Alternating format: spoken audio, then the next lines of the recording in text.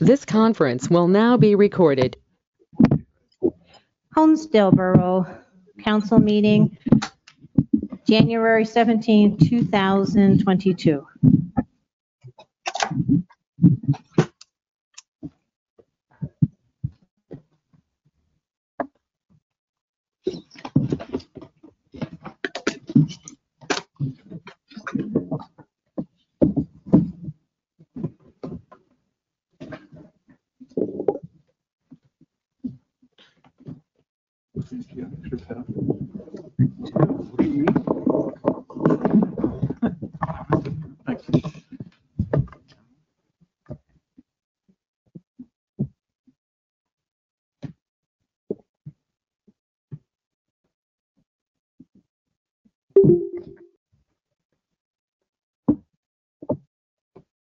Sir, Mayor, do you expect to have somebody in attendance or virtual for the?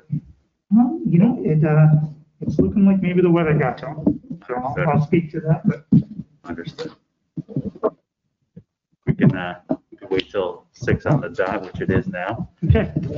Well, to kick things off in the mayor's prayer community reflection section, I was intending to start a new tradition this meeting, which I'll carry forward once a month going forward, but it'll be an invite to a local faith leader, and they will offer a prayer before the meeting starts. In lieu of that, it looks like the ice has maybe got to them, so we'll just have a moment of silence and reflection here to begin.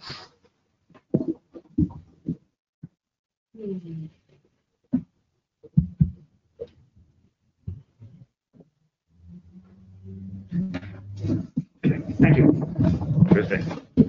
Judy, I think because we're doing this first time for hybrid, if we could do a roll call vote for attendance, please. That'd be helpful. Thank you. Are you calling to meeting to order now at 6:01? Yes, I will call the meeting to order, please. Thank you.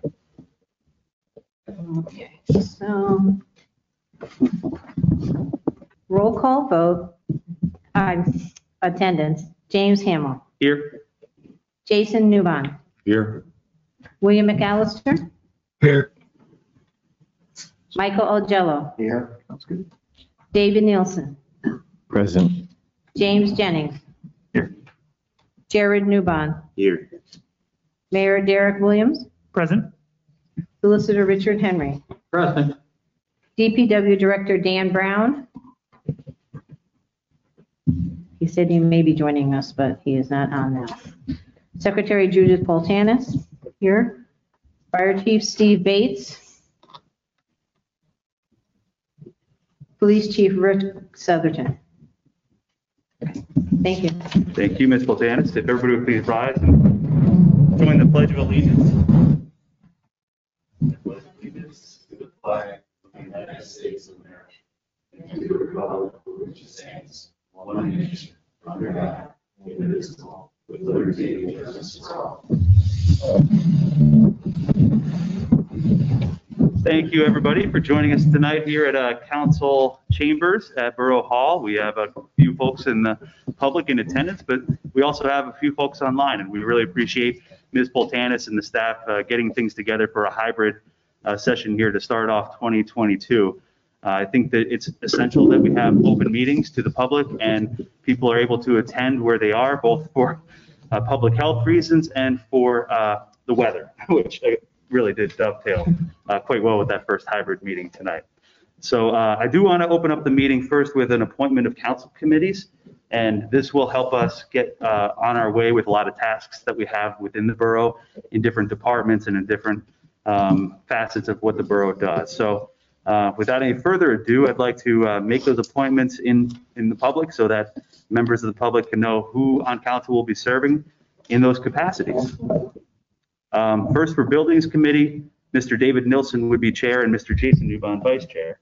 And that would be a great team to handle a lot of the buildings and facilities that the borough has, including right here where we sit. Mr. James Jennings would be appointed to the Economic Revitalization Committee as chair, and Mr. Jared Newbon to vice chair there. They've both served previously in that capacity, and I appreciate their willingness to serve again in that capacity as well. Finance Committee, we've already appointed with Mr. Jared Newbon and Mr. William McAllister online. Thank you again both for everything you gentlemen are doing. Grants Committee Chair would be Mr. Nilsson, and Vice Chair Mr. James Jennings, who had been in the chair position I look forward to making that money flow to the borough in 2022 and beyond. Insurance Committee, Mr. Mike Augello would be a very good asset there, and so would Mr. Jared Newbon as well, based on his previous service there too. And I appreciate your service there for that committee. Thank you very much. Come on in. Hello. Hello. How you doing? Good, thanks. Forgot my mask in my haste to get here. Is there a spare one somewhere? Absolutely. Ms. Poltanis will take good care of you there. Mr. Mayor, if you did want to take some time in a moment or two after this, maybe we can, recognize. Judy, go ahead. Go ahead. This is the person who's just a little bit late for Derek. Right.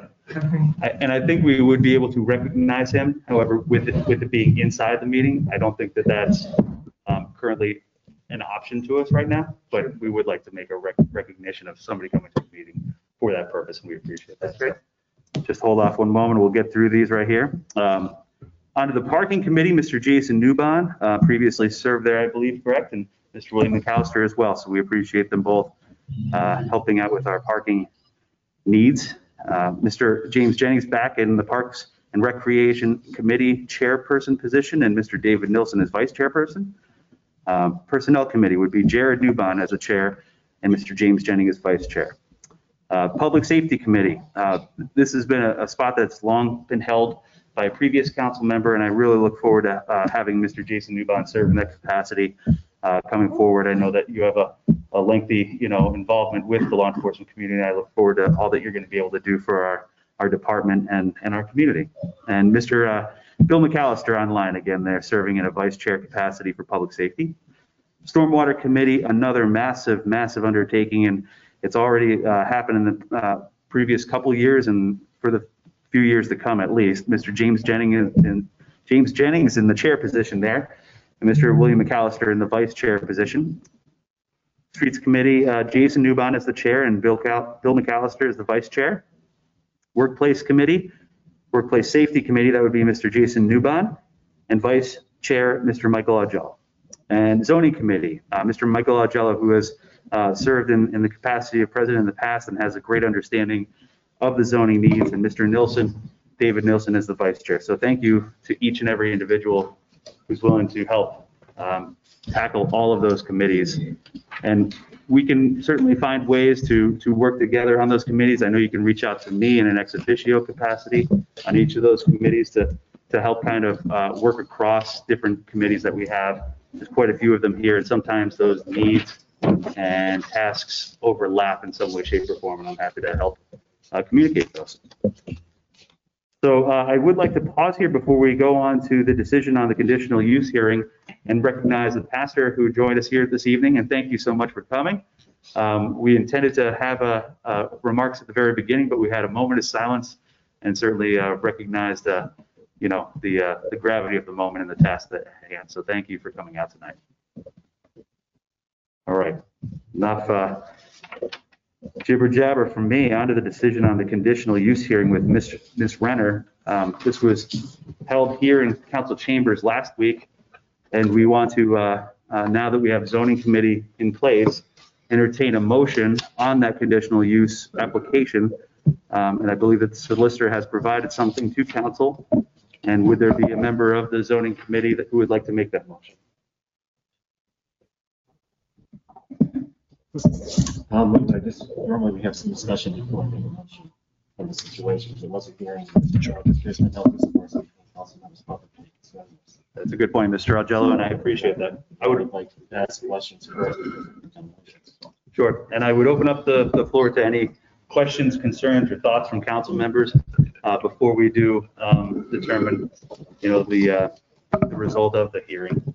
And I know some of us were able to be here, some of us were not, but the information has been provided by Mr. Henry, and that's in your packets as well. So is there any discussion on the situation with the application?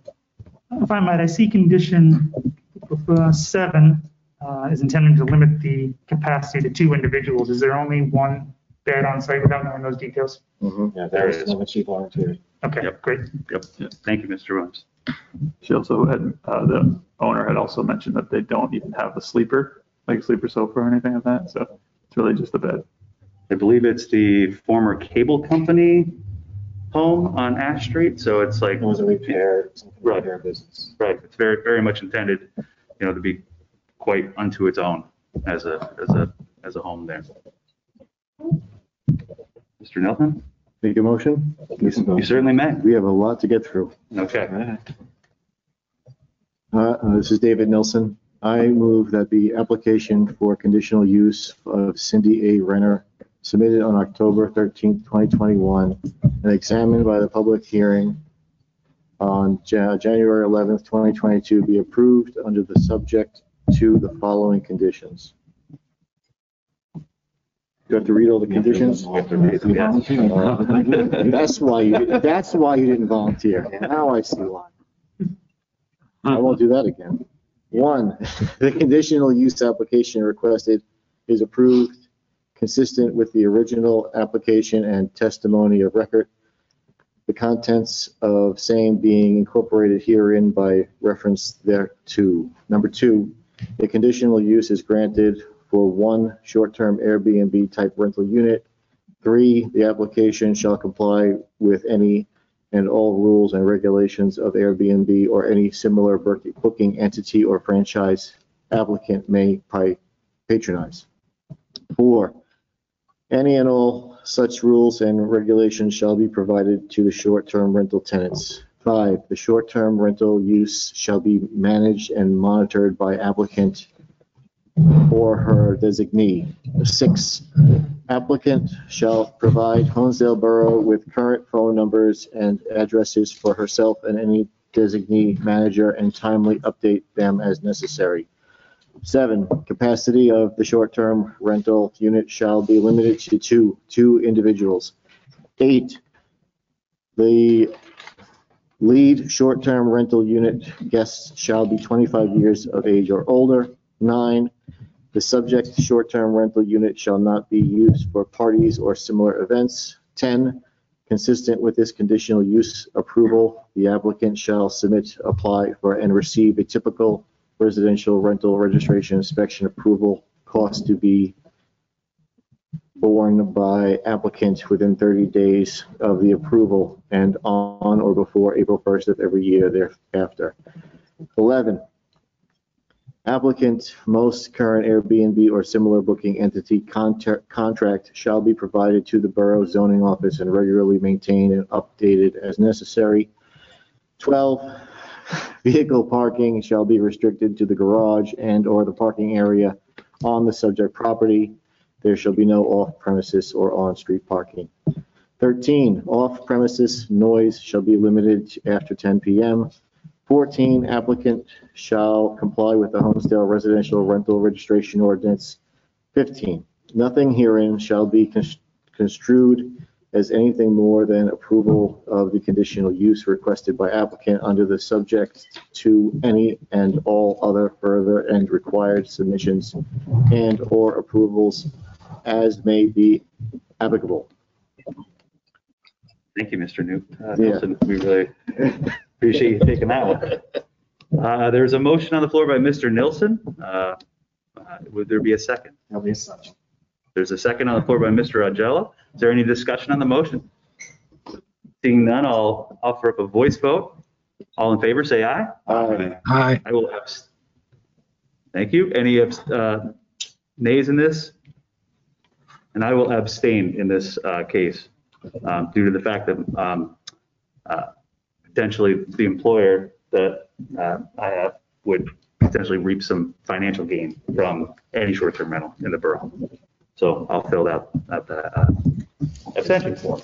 But thank you again. The motion passes, and we would like to excuse the stenographer from this virtual presence in the meeting. We really appreciate your attendance tonight.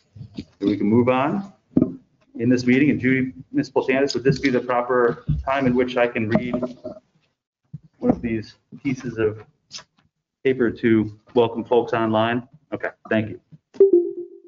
The next agenda item is public comment, and in light of current public health issues, we have afforded members of the public the ability to attend this meeting either in person or remotely. All borough residents and taxpayers, including those participating remotely, will be afforded an opportunity to provide public comment if they elect to do so. We will open the public comment portion by taking comments first from those who are present in person. We will then take comments from those who have registered with the Borough Secretary in advance of this meeting, followed by any taxpayer or resident who wishes to address council. Are there individuals present who would like to provide comment? I see Ms. Glover has her name on the list. You may head up to the podium, Ms. Glover. Thank you for joining us tonight. Thank you, Borough Councilors, for having me. I have a couple things to address here, so I'll try to be as speedy as possible. First off, I have a couple packets of images of the firework debris that was on the cliff during the 4th of July time period this past year, just to go along with my recommendations for a change to the fireworks ordinance and permit, just so that way you can understand what exactly I'm talking about when I say debris on the cliff.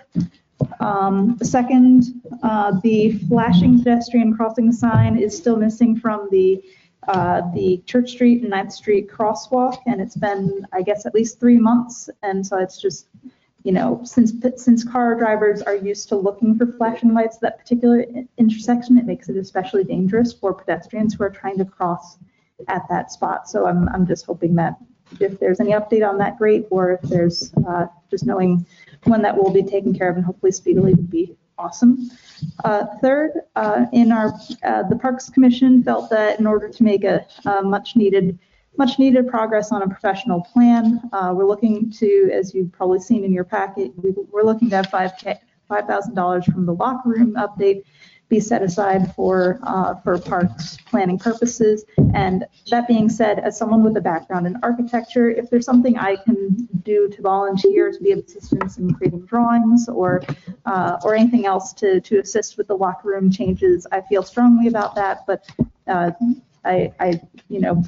both the plan and I think the locker room changes should happen in a speedy manner. But if there's something I can do to help with the locker room changes, I didn't feel it was appropriate for me to take away from that without being able to possibly offer something as a volunteer myself to help that along.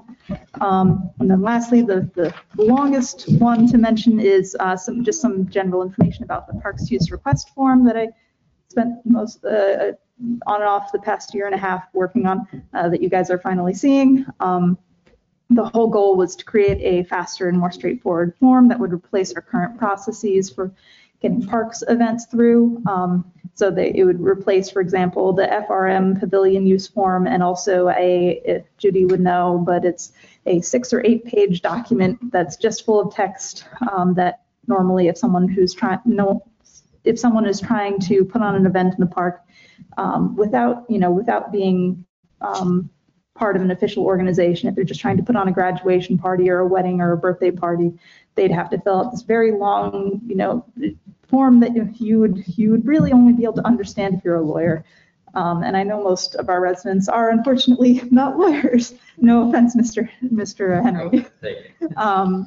And so let's see.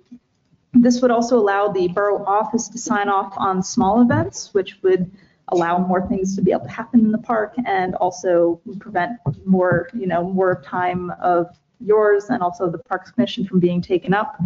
And as you go through it, if you find ways to simplify it, please do. I have tried my best, but the more eyes that are on it that can find ways to cut through the mumbo jumbo on it and make sure it's as easy as possible for the public to use, the better.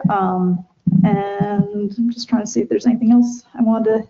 Oh, and there's a bit on the special events page about about media, filming, and photography. And I've talked to a couple people about that standard that I've set in the document, which again is very much up for change. But basically, let's see. I know that we talked a lot about the potential media ordinance last year. And I'm personally of the opinion that if we require a permit to shut down our streets, our sidewalks, and our parks, that we don't need an additional permit for media exclusively. That is, at least until the likes of Marvel is regularly filming here.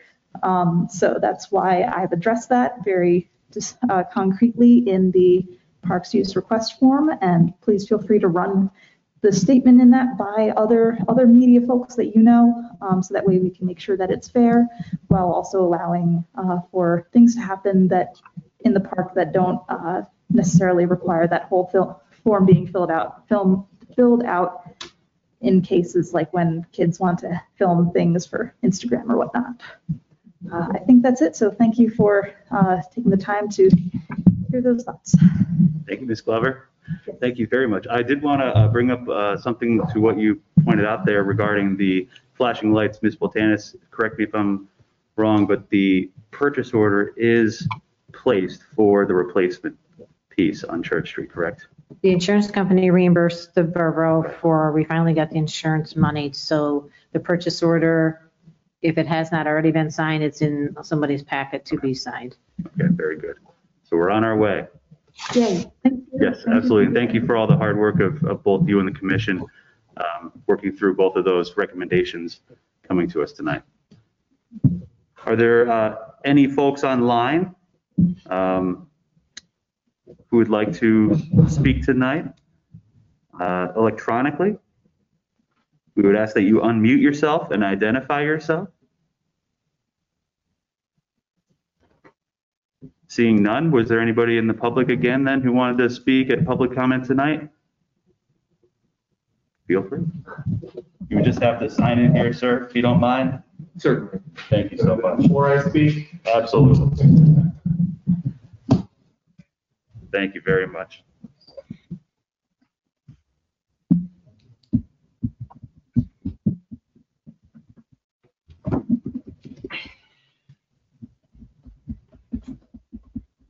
I need my address on there. It's fine. We're good. Thank you so much. Thank you.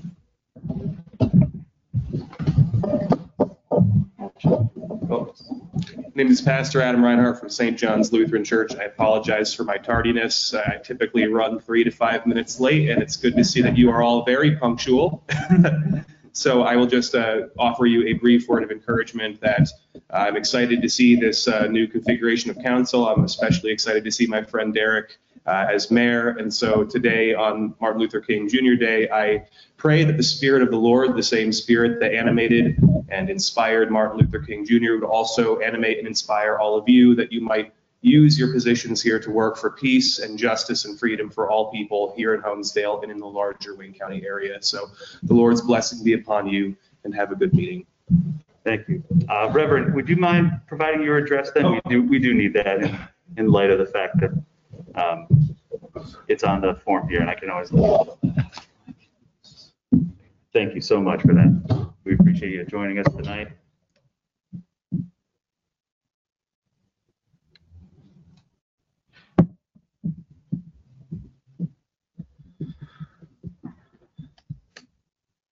Will there be anybody else? Thank you, sir. Have a lovely night and safe return home. Seeing none, we'll move on. There is another opportunity for citizen input at the end of the meeting. I thought that might be prudent, seeing the fact that sometimes we have issues that come up during the meeting that somebody wants to have some kind of reply to one of those topics. So that would be helpful to have somebody, if they wanted to stay around to the final tally of the meeting. We'll move on to actions on minutes of previous meetings. We have 2 sets of minutes to approve, both from the December 20th, 21 meeting and the January 3rd reorganizational meeting. They have been provided to council members before the meeting here, and I wonder if any council members would provide a motion to approve both minutes. Can't do them together? Thank you, Mike. We'll do them separately then, please. The first one would be the one from December. I move to approve the minutes of the regular meeting on December 20th, 2021 as presented. I second it. Motion by Mr. James Jennings, seconded by Mr. Nilsson. Any discussion on the motion? Seeing no discussion, all in favor, say aye. Aye. None opposed, motion carries.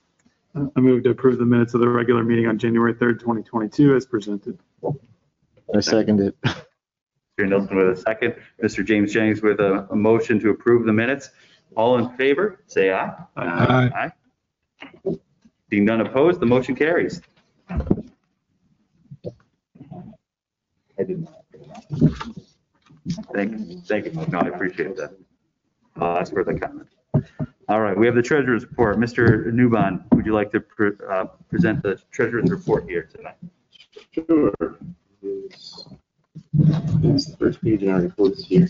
And I did, hopefully everyone's had a chance to review it, but just for the sake of any new counselors coming in or anyone that needs a reminder, we do, under each line item, when we have large expenses that we know are coming up, we put it in there, even though it's not spent yet, so everyone kind of sees,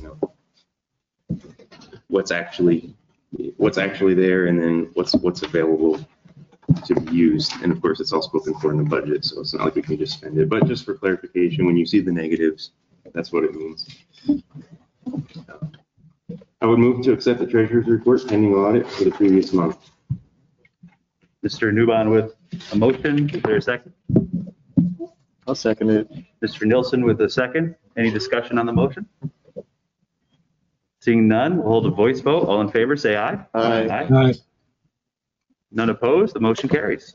Thank you, Mr. Newbon. There are no requests for borough property tonight.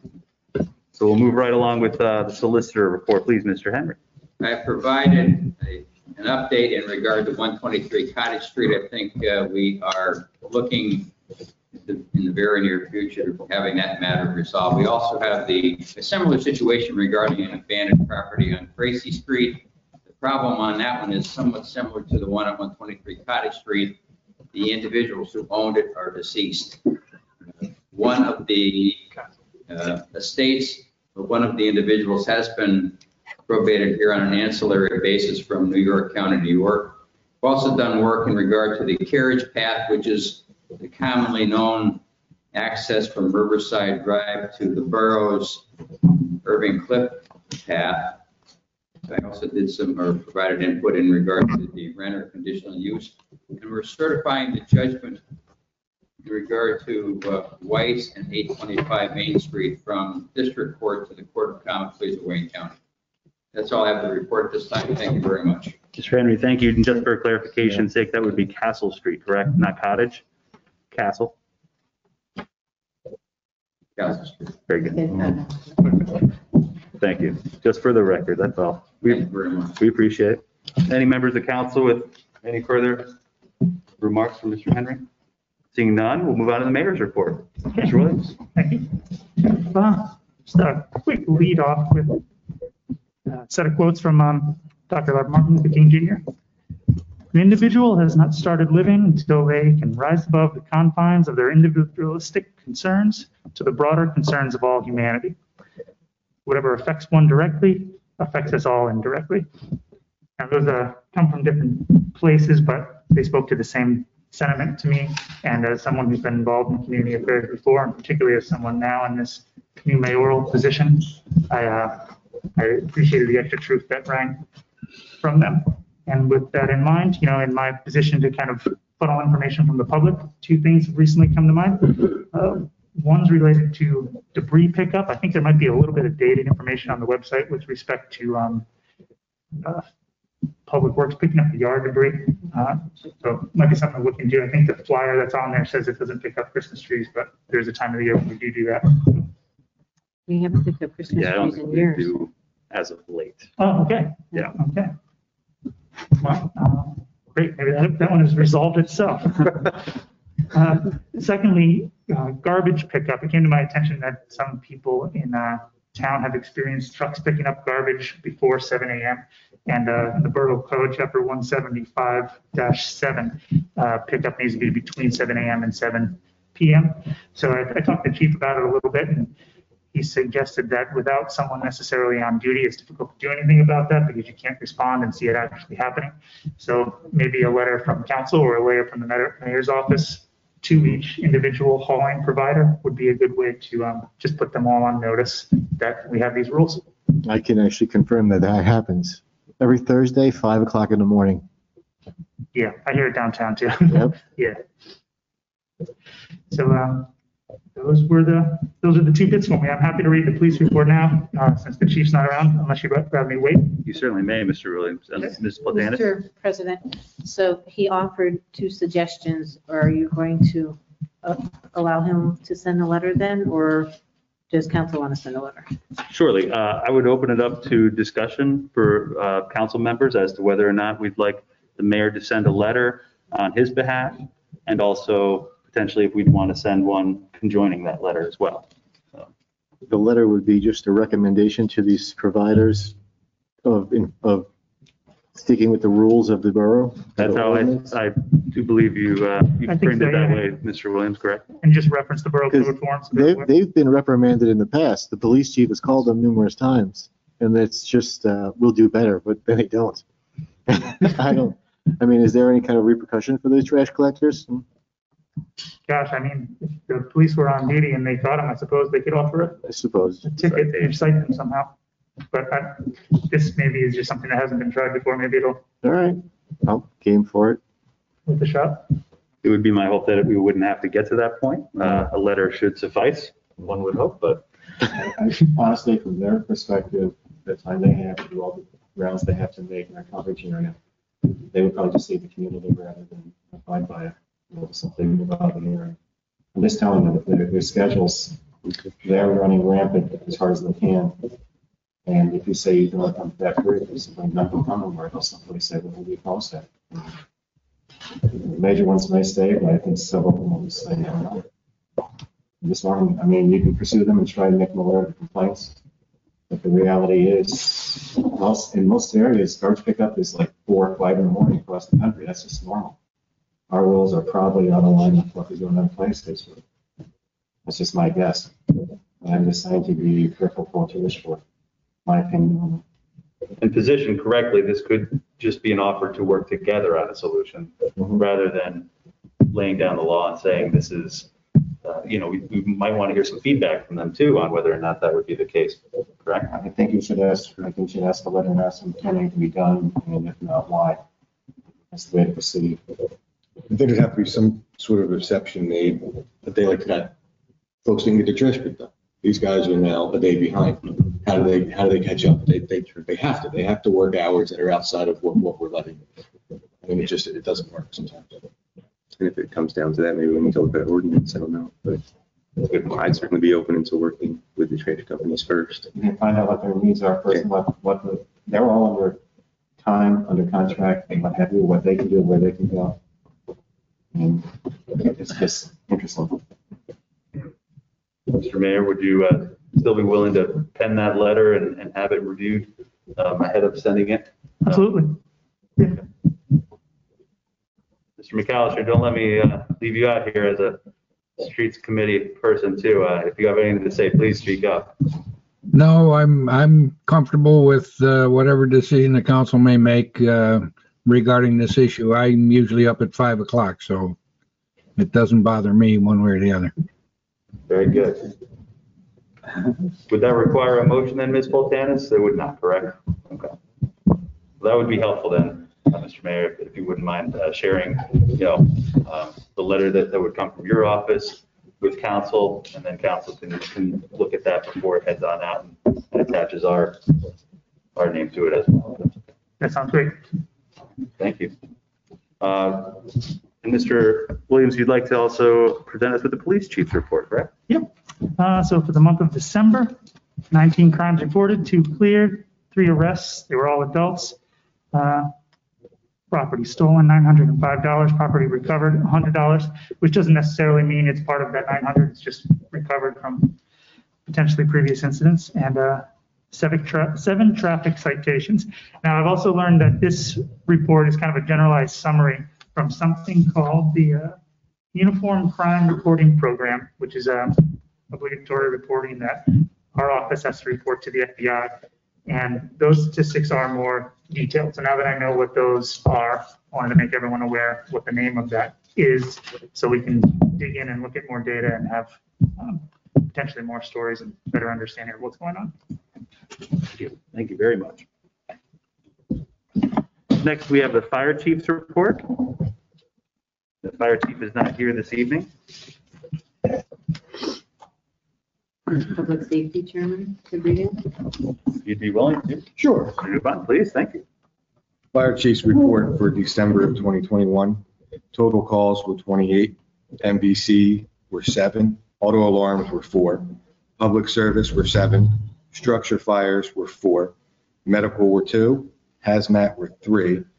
Vehicle fires were 1. 0 brush fires and 0 water emergencies. Thank you very much.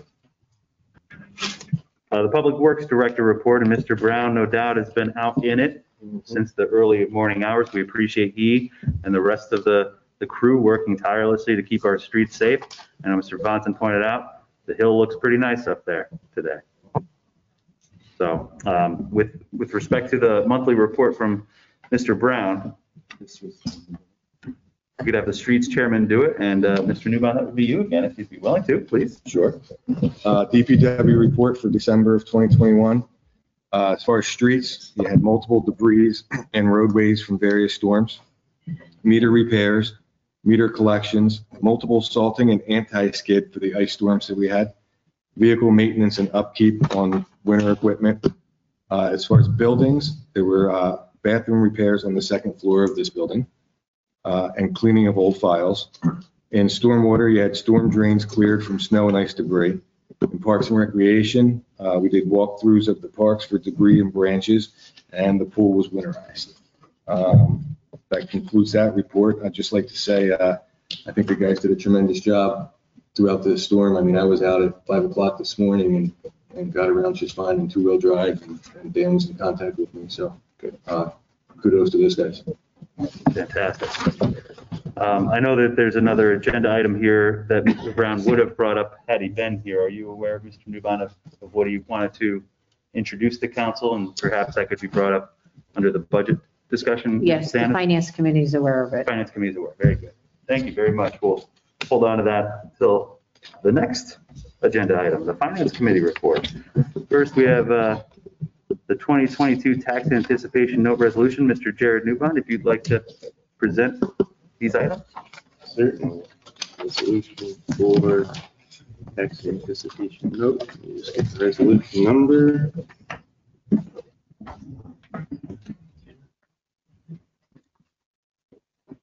Is that accurate, Judy? Yes, sir. Okay. I move to adopt resolution number 2022-010 regarding the 2022 tax anticipation note as required by the Commonwealth of Pennsylvania. There's a motion on the floor from Mr. Jared Newbon. Is there a second? I will second. Mr. Augello with a second. Sorry, Mr. McAllister. Mr. Augello beat you to it. Okay. We'll hold any discussion on the motion. Seeing none, all in favor, say aye. Aye. None opposed?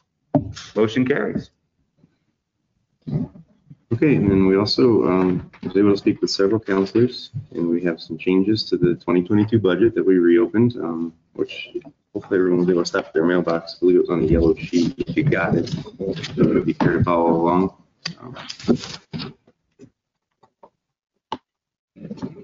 It's rather lengthy. I guess I could actually take a moment and just go through some of these. It was requested that we actually separate out our debt service. So really didn't change anything, but now it's more specific that you can, anyone looking at the budget would be able to directly see the amount that goes towards debt service. And then one of the big things that was discussed was just moving around some stormwater fees so that as we saw stormwater getting more expensive last year, Councilor Jim Jennings had mentioned that he thought some of the projects were going to be more than we originally thought, so there's some moving of funds for that as well. I move to make the following changes to the reopened 2022 budget as per Councilor's input. Following accounts have been increased or added. From account number 301.91, debt service for current year, $24,322. From account number 410.48, grievances/arbitration, $9,000. From account number 430.70, unspecified DPW plan purchases, $2,000, to account number 437, small paving, CWRA. From account number 437, renamed account, $50,000 to account number 437, paving Watts Hill. From account number 446.25, another renamed account, $7,000, to account number 446.20, stormwater engineering, and from account number 454.70, Apple Grove Plan, $12,000.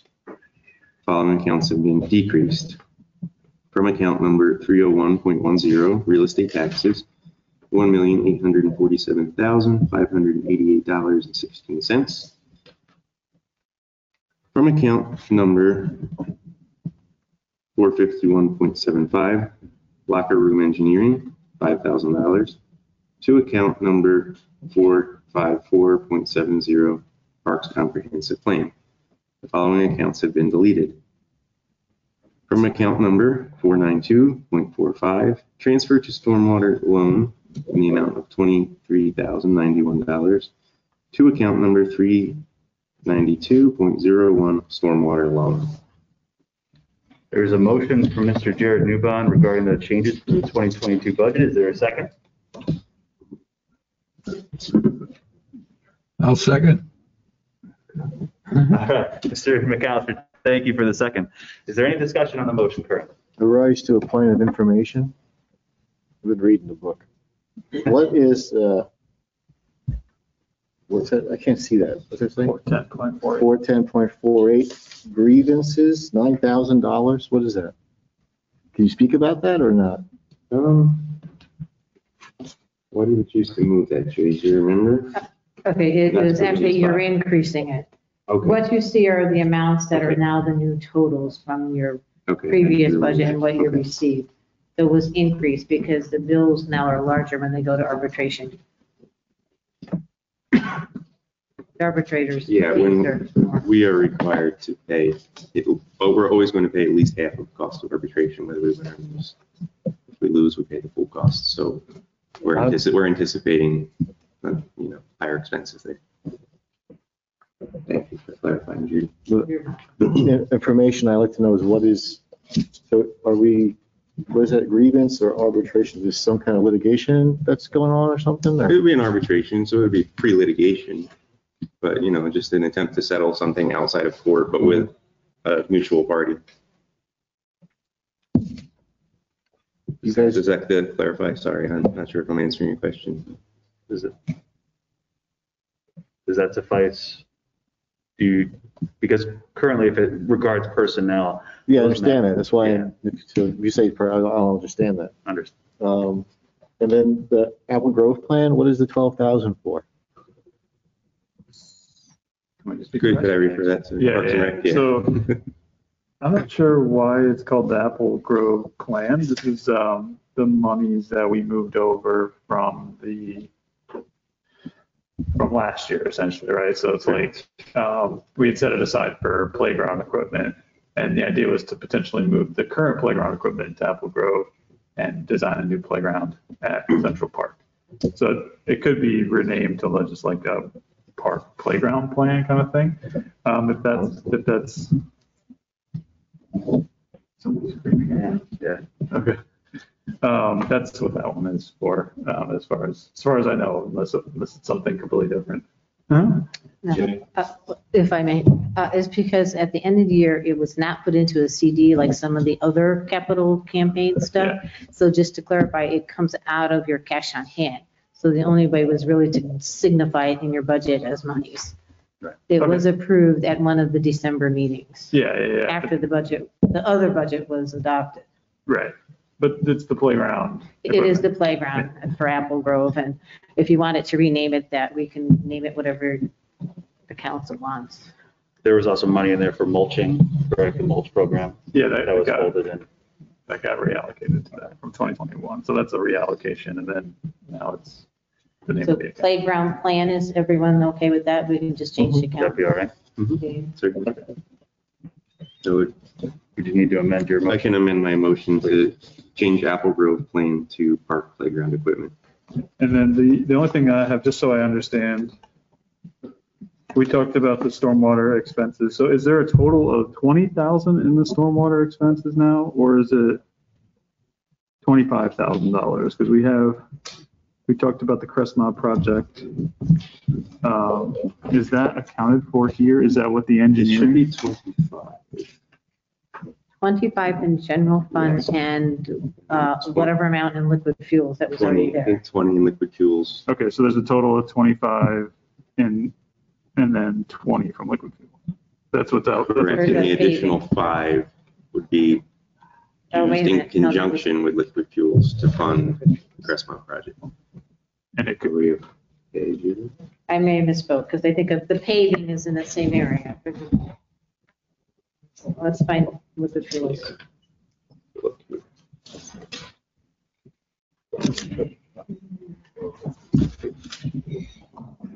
because it's, looks like it's, I'm sorry, it's 446.25. I don't know what the page number is. There's a couple line items there. Project 2022 stormwater plan project at 15,000. Project 2022 Crestmont stormwater is 5,000. So that would be the 20,000 that you're talking about is from liquid fuels or that's. No, I don't, I think liquid fuels is paving, but we're just trying to find liquid fuels.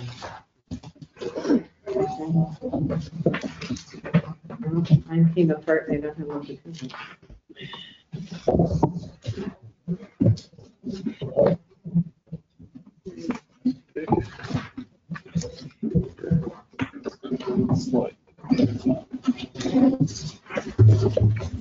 One, two, three. No, liquid fuels, 50. stormwater, 20,000, yes. Okay. That, so you can have that plus the general fund change. Which amount to the 20, isn't that the 25? It's actually listed on its own line item. I don't know how many pages I am here, but it's under 446.25. I see. So the 5,000 2022 Crestmont stormwater. as a line item would be added to the liquid fuels.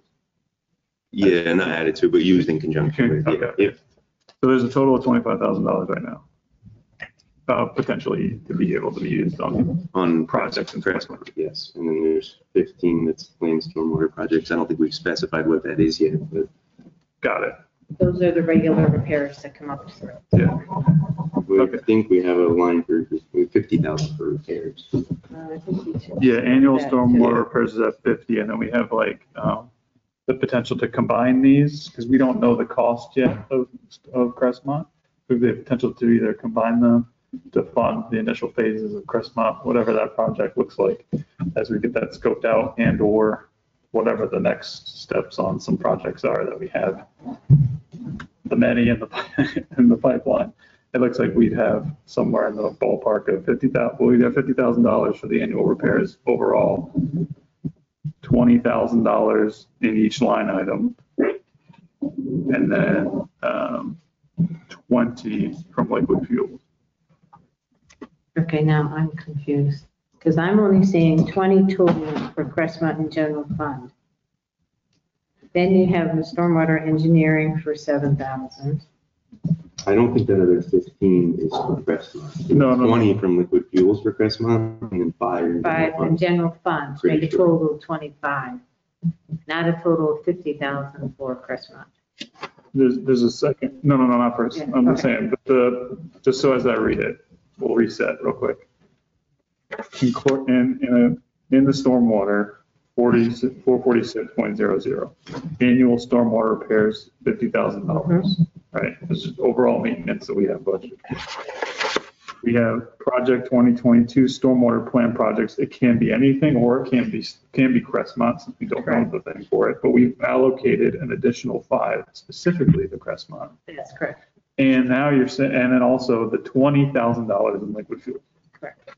So we have 20, 50, $90,000 essentially allocated to the stormwater projects and repairs.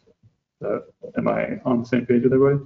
Yeah, you said end repairs. I didn't right? add it up, but yeah, Yeah. correct, yeah. Okay, that's all I need. I I appreciate just it. misunderstood you. I thought you meant there was 25 in general and 20 in liquid fuel.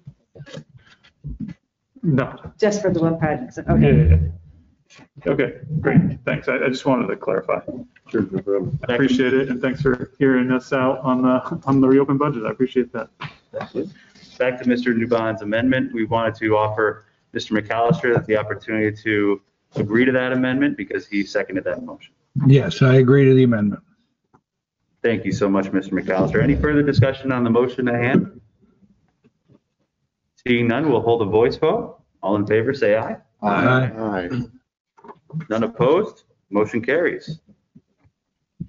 Okay, and in light of that, I move to tentatively adopt the 2022 reopened budget as presented and to advertise it and make it available for a 10-day public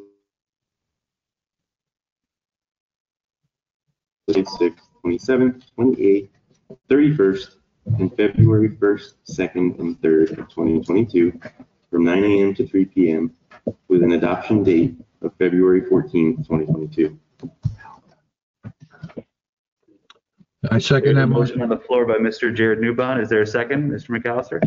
I second. Thank you very much for that second. Is there any further discussion on the motion? Seeing none, all in favor, say aye. Aye. None opposed? The motion carries. Okay. And then I would also just like to remind residents and counselors that there's still funds available in the Reverend Doherty Fuel Fund. If you or someone you know would think you'd be eligible, certainly either call our office or go online and check out the application there. And I think it's also important to note that this is not something that's taxpayer funded. This comes from a fund that was willed to the borough for the specific purpose of helping residents heat their homes. So we'd encourage you to apply if you think that you're eligible. Thank you, Mr. Newbond. There was an agenda item there too that we moved past, number 3, the discussion on grant writer.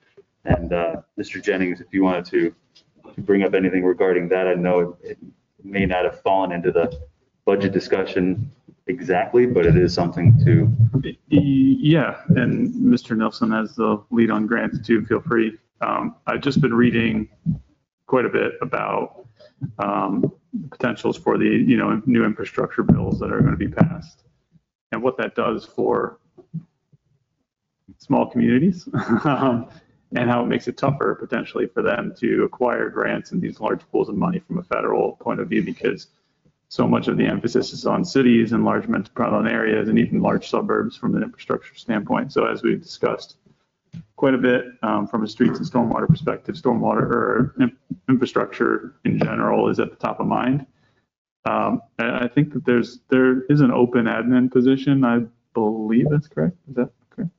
Part-time, yes. Yeah, and I would recommend that we look to get creative in that role to figure out how we could potentially get someone in with some grant writing experience or some, willingness to look in that direction, because it seems like monies are going to be available, and we've seen with the ARP program that they are available.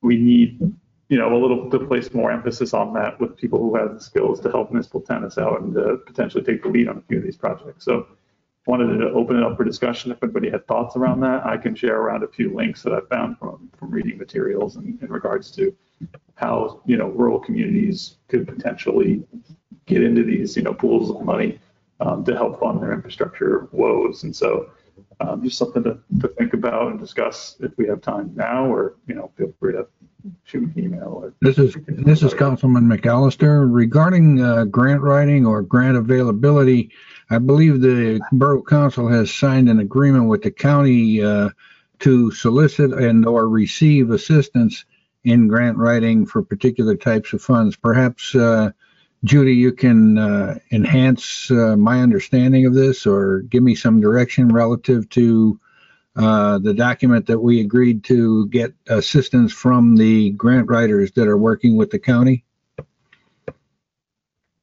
If I may. You may. President Hamel.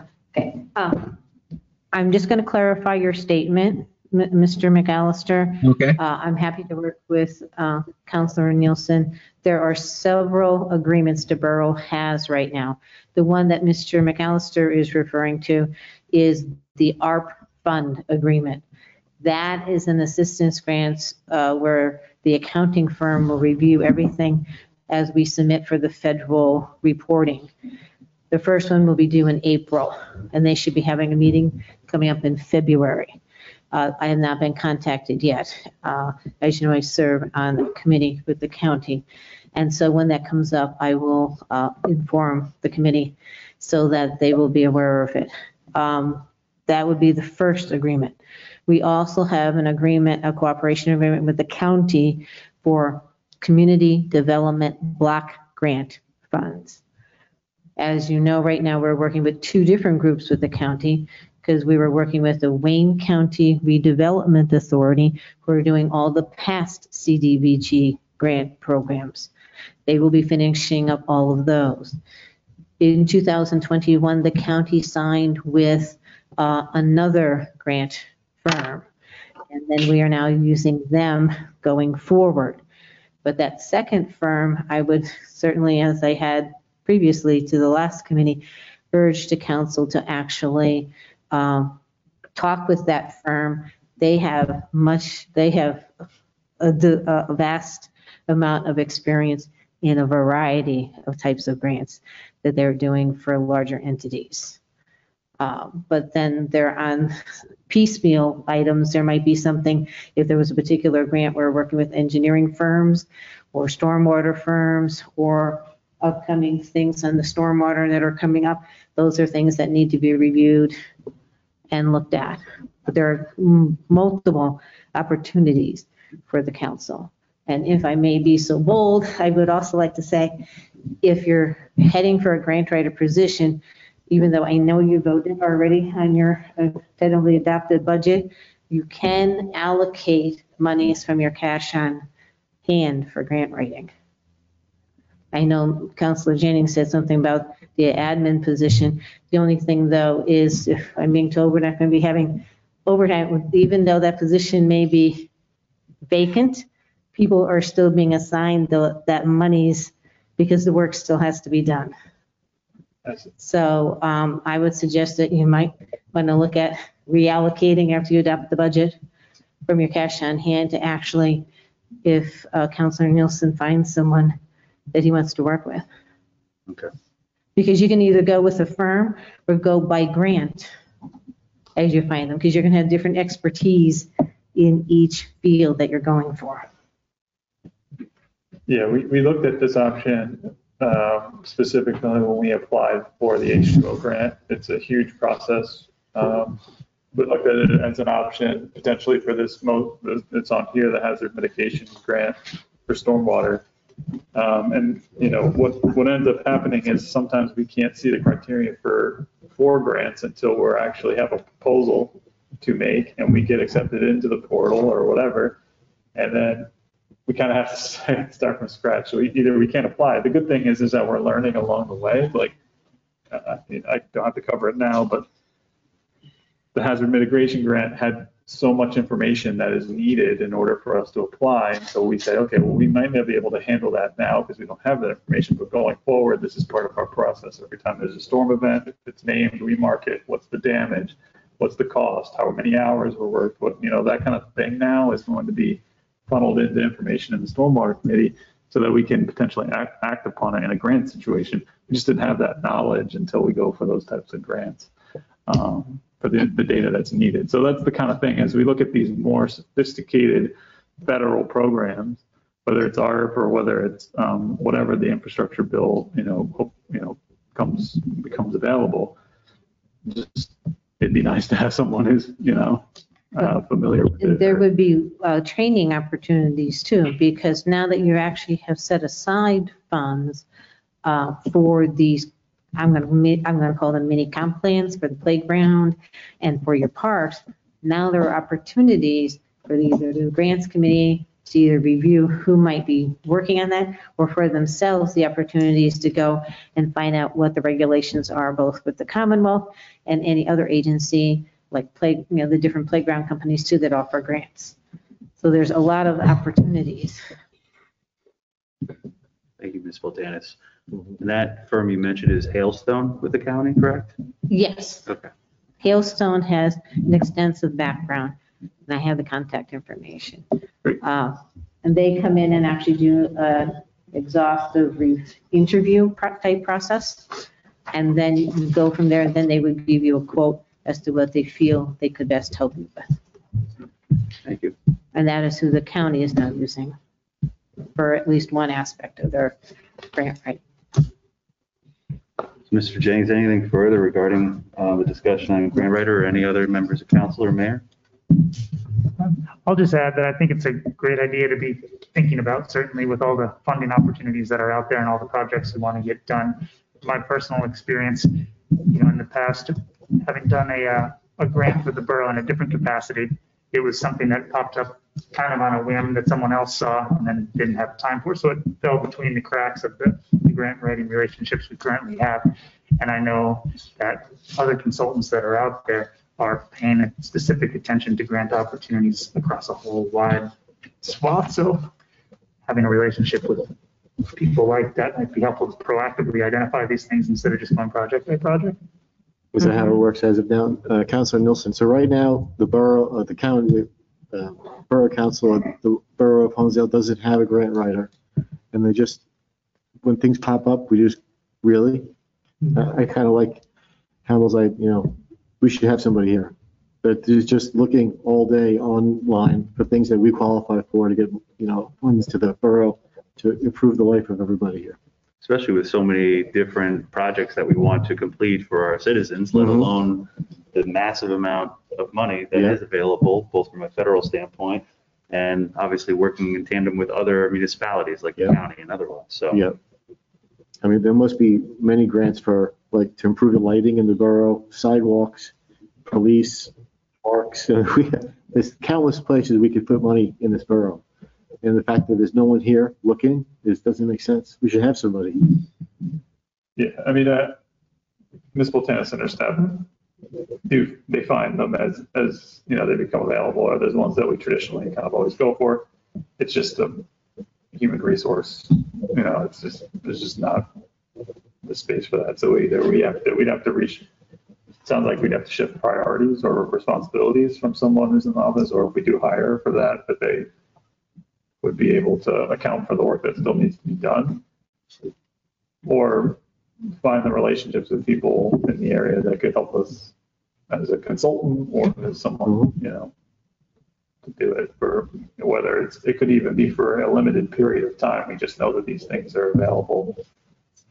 They go out and find it and they say, hey, this is the way you guys should be. We do this for this borough all day, every day. This is the one you should be applying for every year, every so often. So that's the kind of expertise that I think that we should be, courting, whether it's with the position that's available or whether it's, reprioritization or whether it's, through soliciting people's, input or, developing some sort of relationships or partnerships with grant writers or companies that do it. So something to think about as we kind of move forward. It's something that we've thought about in the grants committee. It's just, it becomes a budget thing or it becomes a project by project kind of thing. And perhaps then, may I suggest that maybe the grants committee and personnel committee kind of in their meetings discuss the potential of kind of melding together the opportunities and the potential, staff opportunities that present themselves.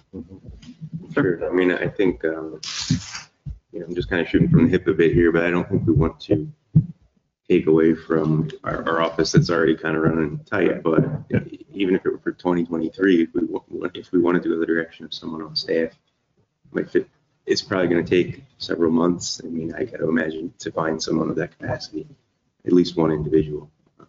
A firm might come a little easier, but Councilman McAllister is in fact the Hailstone firm, which has the agreement with the county. Do they or do they not have access to individuals who have these talents that can be recommended to us by them if in fact the grants committee has a meeting with the Hailstone firm? Good question. Ms. Poltanis? I strongly recommend that the grants committee meet with the Hailstone group. I think it is an opportunity that should not be wasted with the amount of information they would be able to provide. And they do it as a free service. But it is an intensive 6 to 8 hour interview. They spend the entire day with this group. And then they come back with a proposal. I think both sides would learn. That'd be a great starting point for sure. We'll set it up. Sounds good to me. All right, Ms. Platanis, if you'd be able to work with Mr. Nilsson, Sure. Mr. Jennings to get that moving, please. Thank you.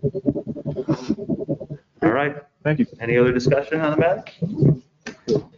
Seeing none, Grants Committee is up next. Kind of a perfect segue. Mr. Nilsson, if you have anything here, I know that the packet has some listed reports on current projects, monthly status reports, and then the CDBG, Ms. Platanis, perhaps you can also provide any information regarding the payments to the mortgage and the rental assistance. At this time, we don't have any current applications to provide to the committee for review, and that committee is a combination of grants and finance and the treasurer. And then that subcommittee actually reviews the stuff because it's all personal information, and then they bring it to the Borough Council. The grants committee would be bringing it to say whether there's one application or two applications after they reviewed them. And we do have sufficient funds to continue subsidizing these rental and mortgage payments. Do we have a period in time at which we need to spend that? I don't know it off the top of my head, but yes, there's like a 2-year period. And So is we've already there- started, so we should, I know it's a substantial amount still. we have a substantial amount. And so I'm just wondering if maybe we could take it to the grants committee, but either figure out another way to promote it, or I don't know if we're able to reallocate. I was gonna say, that's what I said, well, no, because, oh, you mean with, through the Wayne County, it was a COVID grant. Right. So that, or do you want to, you could offer it again to the same people who took advantage of it. It is a different year. Right. Yeah, there's that for sure. So either re-promoting it to the public or to the people who have already taken advantage of it. But, you know, if it's sitting there and we're up against the deadline, if we could use it for free tests or, you know, masks for the public or whatever, or for people, I don't know. Something to just consider, since, you know, even in the 211 reports, the number one thing is rental assistance. I know the county is getting a pretty good, they call it, pretty good interest in that, since they do have their own fund as well. Yeah, something to consider or discuss from council, or maybe we can't even do it, I don't know, but we got to figure out a way to get it in front of more people and have people take advantage of it, for sure.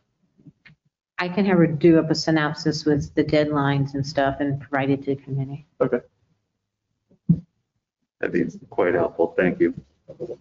And then we can set up an email chain to get a monthly meeting going for the grants and also the Sure. Or meetings or whatever you want request to forms do. and stuff. Okay, Virtual, whatever the committee would like. cool. Sounds good. May I ask one more question? may, a second? surely. With that committee, now that was partial finance. This time, I guess you can talk at your first meeting if you want to continue with the same subcommittee you had before. Yeah. Okay. We could talk about that. Because the treasurer was involved since she's the one who reviews all the applications. Yep. Both for Reverend Doherty and we have it all go to one person. And then she deals with the committees to get the approvals. And she's doing it. Anything further from the grants committee report tonight? I know we're just kind of kicking off a new purpose or a renewed purpose for that. Look forward to the things that come in this year and subsequent years. Insurance committee, I know Mr. Ajali, you've just been appointed there, and you wanted to take this one agenda item, or? I'll pass it on to Judy. I know that we changed, obviously, our insurance package this year. We basically combined the same insurance company for both our workman's comp and our general insurance. And Judy, if you can tell us what facilities here. Okay. Before you had multiple companies, this is a package with Selective Insurance. They provide both workers' compensation and what I call the Borough package. It has all your liability, your auto, your building, and so forth. And what they did is now that you've actually signed the paperwork, the applications, the insurance policies are being written, Selective now has given us a very thick set of paperwork that they need additional information. And the only person who can sign those, again, in a borough would be the council president. So there's a motion before council to authorize the council president with the assistance of the insurance committee or myself to complete the paperwork and have him execute the documents. We already have the policies are being written. This is additional information that the questionnaires that they're asking us to complete. On that, I'll move that Borough Council authorize the council president and Borough secretary to complete the additional required insurance applications and authorize the council president to execute the application via DocuSign when prepared. That is my motion. That's a motion from Mr. Jello. Is there a second? Second. Second from Mr. Jared Newbon. Is there any discussion on the motion? Seeing none, I'll hold a voice vote. All in favor, say aye. Aye. Any opposed? Seeing none opposed, the motion carries. Thank you very much. On to Parks and Rec Committee. Mr. Jennings, I appreciate you sticking in the game there. Yeah, excited to work with Mr. Nelson on this too. Let's go, do you mind if we start with number 2? Surely, yeah. Since, do you want to talk about that a little bit? This is Councilman Nilsson. I don't know if it's I had an idea. I don't know if it's a good idea, but to put a gate on access to Gibbons Park. It would be closed in the evenings when the park is closed, and it would be open in the morning. The DPW goes up there to do what DPW does up there. I had a conversation with Dan Brown. He said it wouldn't be a big deal. We're already up there. No problem. He can even put it in. I asked the police about it. He said, we don't have people on duty at that time, so I had nothing to say, which is kind of another reason why it's a good idea to have it, because, we have limited resources for that. Another reason I thought it would be good to have is on the 4th of July, you can go up there while they're setting up for fireworks, which is kind of a liability, I think. But I don't know if you agree. I'm not, married to this idea. I thought it would be a good idea, and I put in to have a discussion about it. If anybody else wants to discuss it, that's great. Sure. I know there certainly was a gate up there at one time. What happened to the original gate? I believe you, if. Yeah, this gate I would like to put on the road right after Mr. Schweikhofer's driveway. Yes, the other gate was to keep them Yes. off the other part where DPW was doing stuff with the grass clippings and the yard debris. There was a second gate, but that, I believe, as Mr. Nielsen just said, he wants one on the road. I thought there was one gate on the road after one of his house and that. I thought there was a gate up there at one time in the past, years ago. I know because people kept being stuck up there, they had to open the gate to let them out. Years ago. There's 2 gates on the top of the hill. There's one that cordons off the debris, and there's one that cordons off the access to the park part up where you go to the start. Mm-hmm. This would be, I guess, at the property line along the road. Mm-hmm. It'd be cool to explore that in terms of just being able to secure the park. I know we're talking about, we've had a lot of discussions about the base of the park. So, the top of the park needs some love too sometimes. So we'd be happy to talk about it in committee. And The only issue is there's been a lot, just like a conversation, if we put a gate up, I'm not against it, okay? But then if it's during the summer, people will be there till 9 o'clock at night, who's gonna lock the gate? Yeah, I think we probably have to come up with some sort of process around that. Weekends, holidays. Yeah, I was gonna say weekends. Yeah, so Concern. if The park's open at 5 a.m. Someone just asked a question on the social media. Park's open at 5 a.m. and close at 9 p.m. And do we have DPW staff on hand 7 days a week for that? No, you do maybe, not. well, it might even be good, as Mr. Nelson pointed out, like even at special events, like fireworks, you'd be able to close it off at least. Say, hey, the park's closed at this point. Well, Safety. they were doing it, at one point, they're putting horses up there. Okay. So they've been doing that in the past, and they did. Excuse me, Mr. Council President. Mr. Algello, would you please talk into your microphone? And I can barely hear you. I apologize.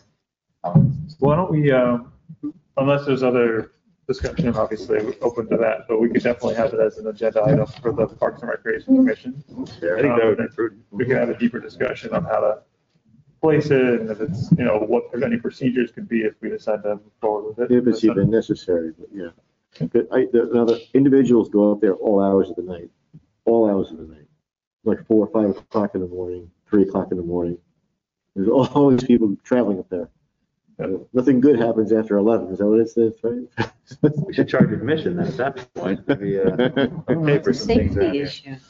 Sorry, Ms. Poltan? It's a safety issue. It is, and that would possibly be a deterrent then to those folks who might suddenly realize there is a gate. It is most times, in place, and that would possibly deter that activity. Yep, that was my thought. Okay, let's refer this then, if that's okay with the rest of the council and Mr. Nelson, to the Parks and Rec Commission, which meets the second Wednesday of the month. And then that can be reported out of committee then to come back to council, hopefully when the permafrost thaws. Yeah. Thank you very much for that. Yeah. Mr. Jennings? A couple things here. There's a 7 list recommendations out of the commission, which took place on the 17th, or I'm not sorry, whatever last Wednesday's date was. Sorry, time has become nothing to me. Whatever last Wednesday was, we had a Parks and Recreation Commission meeting, a lot of good discussion in there. We welcomed a new member, Carolyn Laurent, who was appointed last meeting we had here. So she got involved, which is great. A couple key recommendations here and some things to talk about in terms of the pool, for example. We really thought that the appointment of some sort of subcommittee to handle the pool in a more holistic way rather than specifically within the parks would be great. That included people obviously within the council and admin staff, but people from the community as well. So you'll see that's the #1 recommendation that they recommended. The council form a subcommittee that includes Parks and Recreation Commission members for how to run the pool in 2022.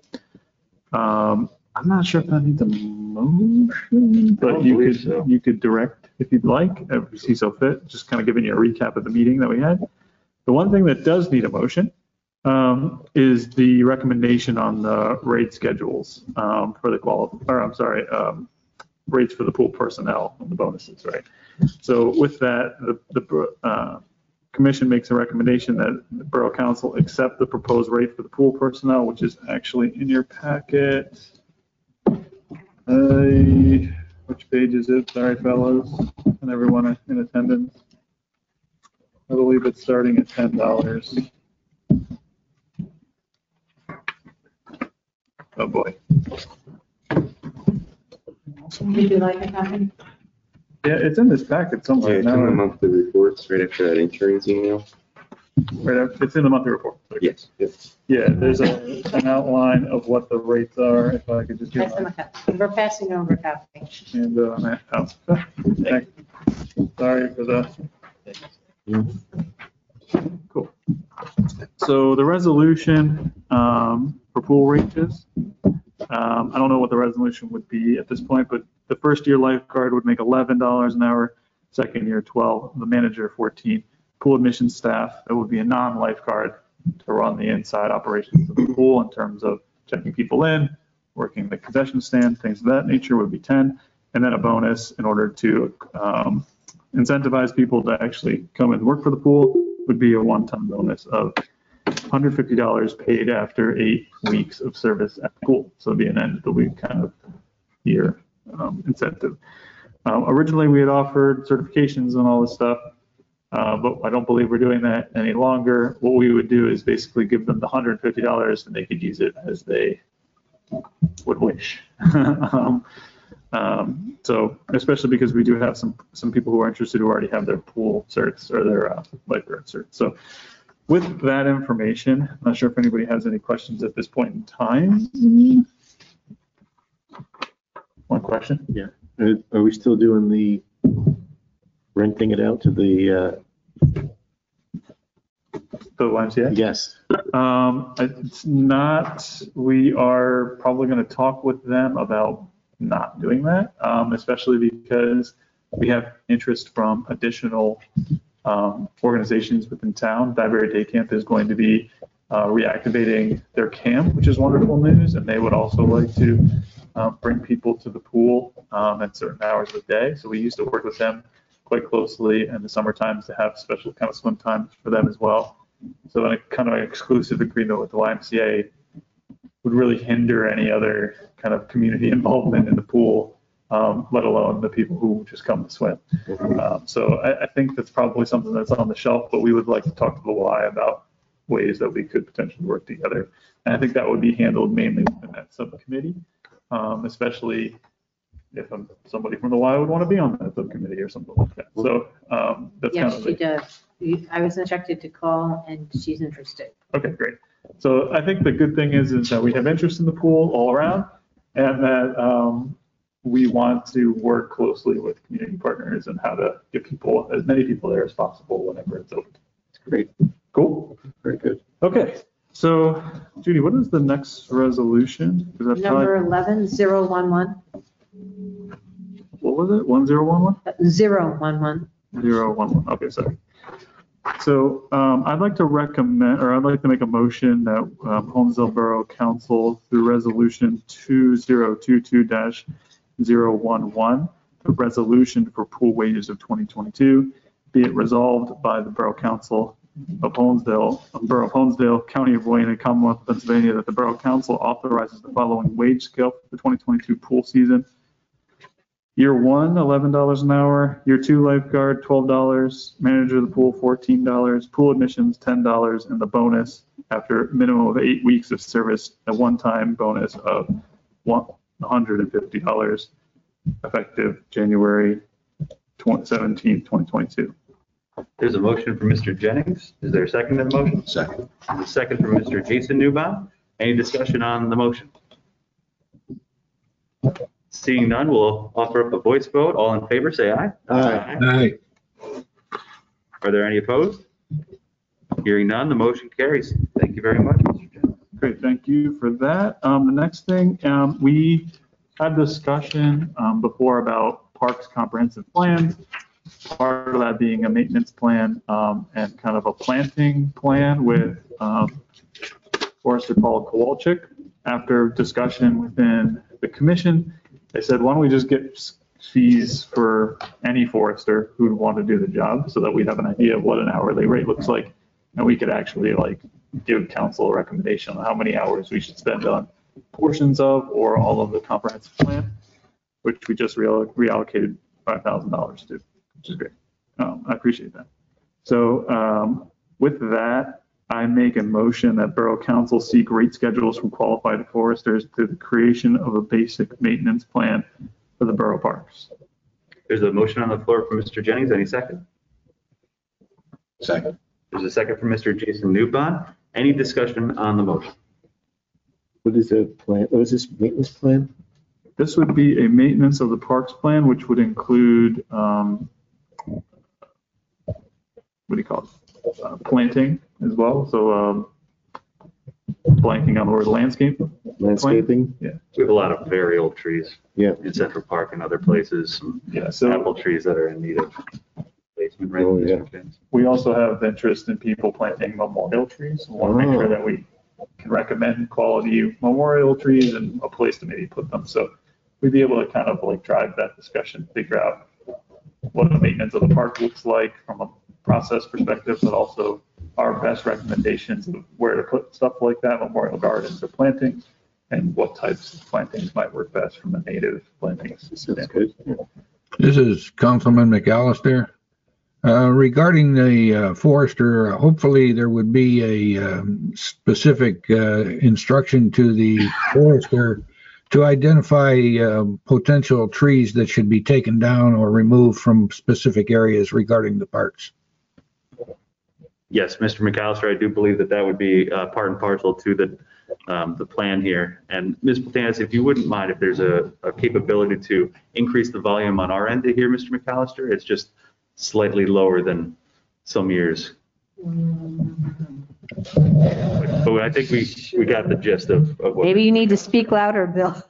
Okay. That any better? No. Not any better, huh? Not too much better, but whatever you can do to amplify on your end, we can't do too much more on our end. Well, mine's up to 100, so That's a lot better. I think we've got a little bit of juice on the end here. okay. Any further discussion regarding the motion? No. Seeing none, we'll hold a voice vote. All in favor, say aye. Aye. Aye. Any opposed? Seeing none, the motion carries. Thank you very much. Cool. In your packet, as Ms. Glover had recommended or had spoken about in public comment, there's a review for approval for the parks use request form. So that would be council review it as well, and if we would like solicitor to review it at this point. I don't know if anybody's read it yet, or if anybody has reviewed it. If you have any comment on it now, that will be helpful as we do shift it over to the solicitor for him to think about. So is there any comment on that? I certainly, I was part of the commission when Ms. Glover brought this to the commission, and it was kicked back, but then brought back up, and it's a lot of work to put this document into play, and really, she's done a fantastic job with that in the commission as well, kind of trying to make it as simple for the community to use, because we do want our community to have access to their park system. Two of the things that I would just note briefly, and they can certainly be open for discussion or the solicitor's review as well. Ms. Glover did note this as well in her public comment, that the filming and photography section is a little bit amoebus in some ways, just because, you know, the borough had at one point entertained the creation of a media ordinance overall for public spaces. And I do know that in the last calendar year, there was a federal case settled based on the attempt to film commercially even within a national park system property, which would be the National Mall in Washington, D.C. And that case was settled then, determining that it was unconstitutional to abridge the First Amendment rights of anybody who's able to take videos or picture in public spaces like that. So there would be maybe very, very, very specific cases in which, like Ms. Glover attested to, where maybe a very large Columbia Pictures or Marvel decided to shut down the entire town for a shoot, where that would be the case. But it does seem as though that case law might have settled the ability for public and governmental entities to prohibit or require any permitting for videography in public spaces like that. So New York City no longer has any rules for filming in Central Park. All right. I think that that would be something that we could have the solicitor look into, but I do know that the national park system, being that it's, you know, across state lines and everything else, has changed their guidance. I was just wondering, like, we're not the national park system. I'm just Sure. saying, I suspect that New York City and other larger cities are not that open. And that's in we're comparing with this. No. But to use that specific reference, Right. maybe inappropriate if it's dealing with a federal agency versus the state and local. So I'm saying not against either way, but just be Understood. careful what terminology we're using here, what context is in. Absolutely. But that would be something that I would suggest maybe Mr. Henry would be able to track down some basic information on there. Thank you. All the mayor's office in New York City say on the Absolutely. Central Park, any rules? Right? Yeah. So I would need to make a motion though, if Attorney Henry's reviewing this, correct? You would, yes. Yes, I believe that would. Okay, so does anyone else have any comment in and around that right now? Ms. Tanis, do you have something? I think I'd rather wait for his review Okay. of the form.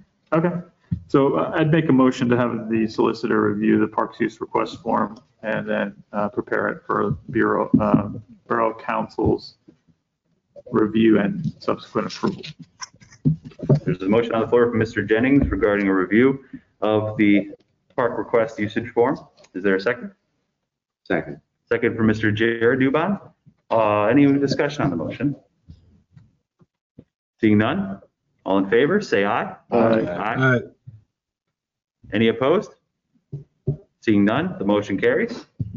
Thank you, Mr. Jennings. The last two here regards to the fireworks ordinance. One is a recommendation to review the proposed amendment to the fireworks ordinance and the permit. And then there's a recommendation that we amend the fireworks ordinance and permit so that the fireworks application have to be reviewed by the Parks and Recreation Commission.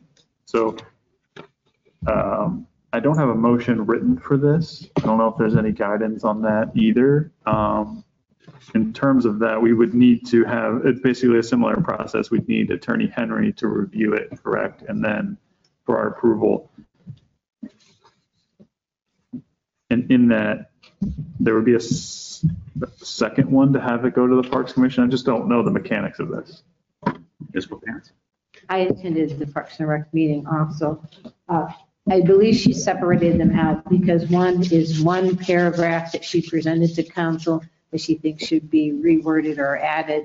And the other one is the fact that the current legislation doesn't have a review process by Parks and Rec. So I think it would be fine if Councilor Jennings just had the solicitor write his opinion on both of their suggestions. Okay. And then bring it back to council, Yeah. the committee or whoever. That makes sense. So I make a motion to have Solicitor Henry review the proposed amendment to the fireworks ordinance for review and subsequent approval or consideration, I should say, by Borough Council. Included in that, having fireworks applications reviewed by the Parks and Recreation Commission. There is a motion from Mr. Jennings regarding a review of the proposed fireworks ordinance changes and permitting process. Is there a second? Second. There's a second from Mr. Jason Newbon. Any discussion on the motion? Hearing none, I'll hold a voice vote. All in favor, say aye. Aye. Anybody opposed? Hearing none, the motion passes. Thanks very much. Just two small things. Now that the resolution for the pool wages have been passed, can we direct Ms. Boltanis to start promoting it on social media and press release? That would be very helpful, Ms. I have several potential people who are waiting for tonight's result Okay, to make their decision, so thank you. great. So that as soon as that's able to be promoted, please feel free to fire away. The last thing, and something that I think is in the solicitor's report, has to do with Gibbons Park in regards to the carriage path. We've made contact with a few property owners there across both Riverside and into Watts Hill. We're still working on that situation in terms of getting more information about what exactly the borough, what exactly our options are there. Particularly of interest is the carriage path. We are in contact with that property owner to figure out how that jives with, easements and their insurance and our insurance and things like that. So that's something that we are working diligently on and that we're trying to come to a solution sooner rather than later. But we want to make sure that we get that right so that there's no issues in the future like we kind of face now. So, I believe that's everything from the Parks report. Mr. Nelson, do you have anything else? No. Good. Solicitor Henry, do you have anything else? Everything else. Okay, we're good to go. Thank you, Mr. Jennings, Mr. Nelson. We're on to the parking committee. Mr. Newbon, if you have the monthly report available, sir. Sure. PEO meter tickets issued were 471. Total PEO voided tickets were 8. Total written by police were 80. Voided by police were 1. Total magistrate parking fines were $366.14. Total parking permits were $3,475. Total dumpster and contractor permits were $20. Total lot permits were $2,425. Total parking tickets were $3,499.25. Total meter collections were $10,638.99. Total pavilion fees were 0 for a grand total of $20,424.38. And that concludes the parking report. Thank you. We'll stay with you for Public Safety Committee report, please. Okay, I have the year's report. I guess you want the whole year? You'll take it. All right, I'll dump it on you. Yeah, thank you. So for the month of January, we had 89 dispatches, 82 responses, and 7 unavailables. For the month of February, we had 49 dispatches, 38 responses, and 11 unavailables. For the month of March, we had 85 dispatches, 75 responses, and 8 unavailables. For the month of April, we had 66 dispatches, 61 responses, and 5 unavailables.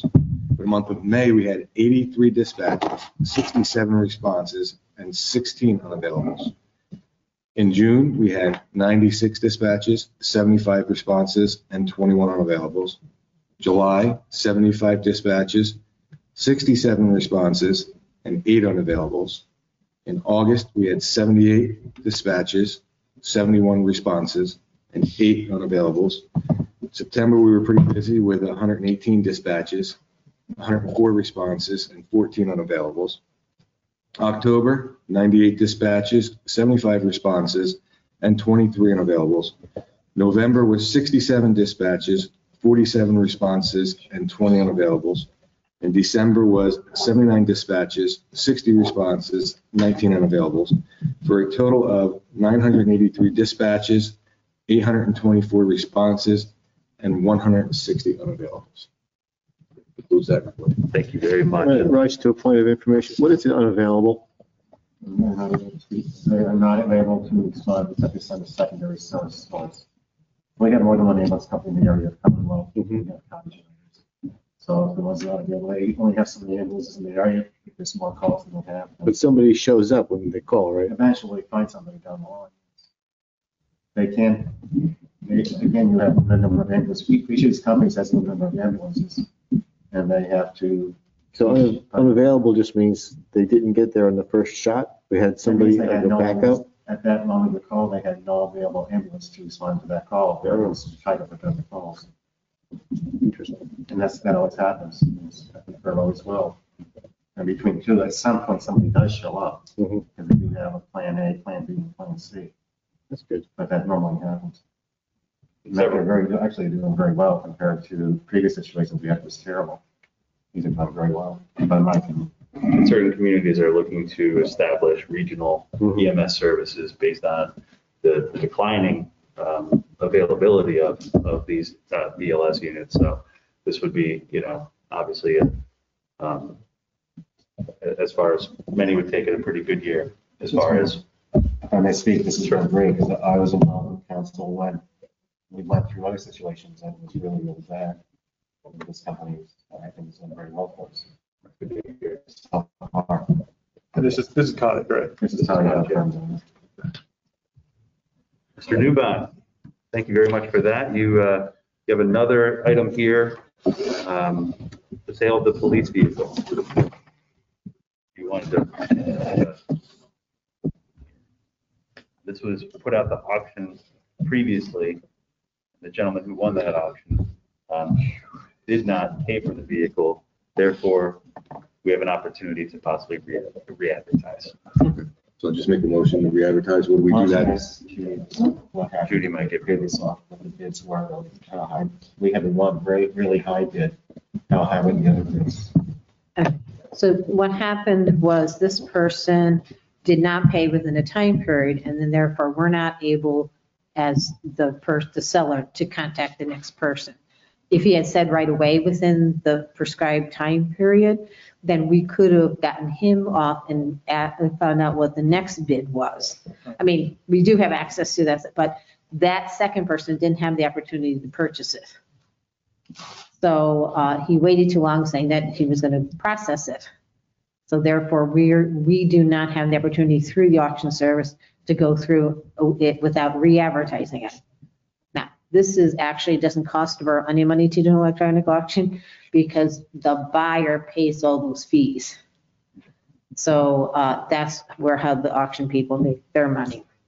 They pay that on top of whatever bid they have. So the only thing that it will cost to us is the required borough advertisement in the newspaper, which only has to be once, which is about $50.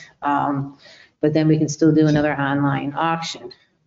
Since we know we had bids, we could do a quick auction and get it for your next meeting, or try to get more and do it for your meeting in February, your first meeting in February. Last time we had one that someone didn't, when we didn't get bids, the solicitor asked us to re-advertise it 3 times before we finally accepted something less.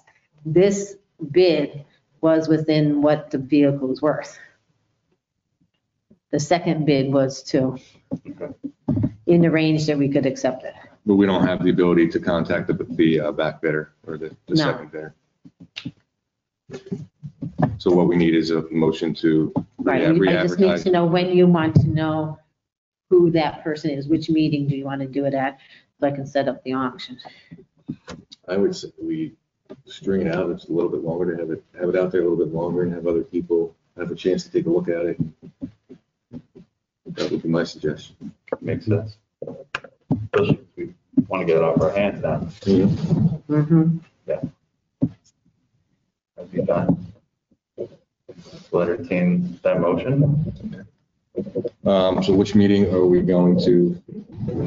So your next one is January 31st. The one after that is February 14th. The one after that is February 28th. Go from February 14th. So I make a motion to re-advertise the police vehicle for sale with bids due by February 14th. 13th. If you do it on the 13th, then they have an opportunity to say yes, and I will have it for meeting the 14th. With final bids due by February 13th of 2022. Right. Second. There's a motion by Mr. Newbon, there's a second by Mr. Jennings. Is there any discussion on the motion? Hearing none. All in favor? Please say aye. Any opposed? Please say no. Hearing none, the motion passes. Thank you very much, Mr. Newbon. We're on to the Stormwater Committee, and Mr. Jennings, you have the floor. Cool. Monthly status reports, they're in your packet. One thing to note, I spoke with Ms. Poltanis about this. We're going to redesign the form a bit so that it has more information for you. So we're going to work with Tad to not just list kind of the date, and we're going to be a little more granular with the area, the project scope, and then the costs, or the either hard costs that we have that we know, our best guesses, or our, what do you call it, whatever JHA kind of gives us an estimate on what they think this cost of the project might cost. Right now, we have that information through JHA, but we want to give you a better report so that you know exactly what we're looking at. Did this project get completed? How much did it cost? Is this project in the works? How much did it cost, or was the winning bid? Who has it? Is this project in the pipeline? Yes. What do we think it's going to cost, or did we get like a hard estimate from JHA? It'll be there for you guys. So look for that. I don't know if it'll be ready for next meeting, but hopefully we'll be able to have it for one of the February meetings. And there on out as we list the stormwater projects. So that's what that is. The other thing I wanted to talk about real quick, Honesdale Area Stormwater Task Force. Now, we've talked about this a little bit in the past, but there was a task force that was formed through State Representative Fritz's office for the Vine Street project at the Catholic Church there on the hill. What we want to do is make that a regular thing and not an ad hoc thing.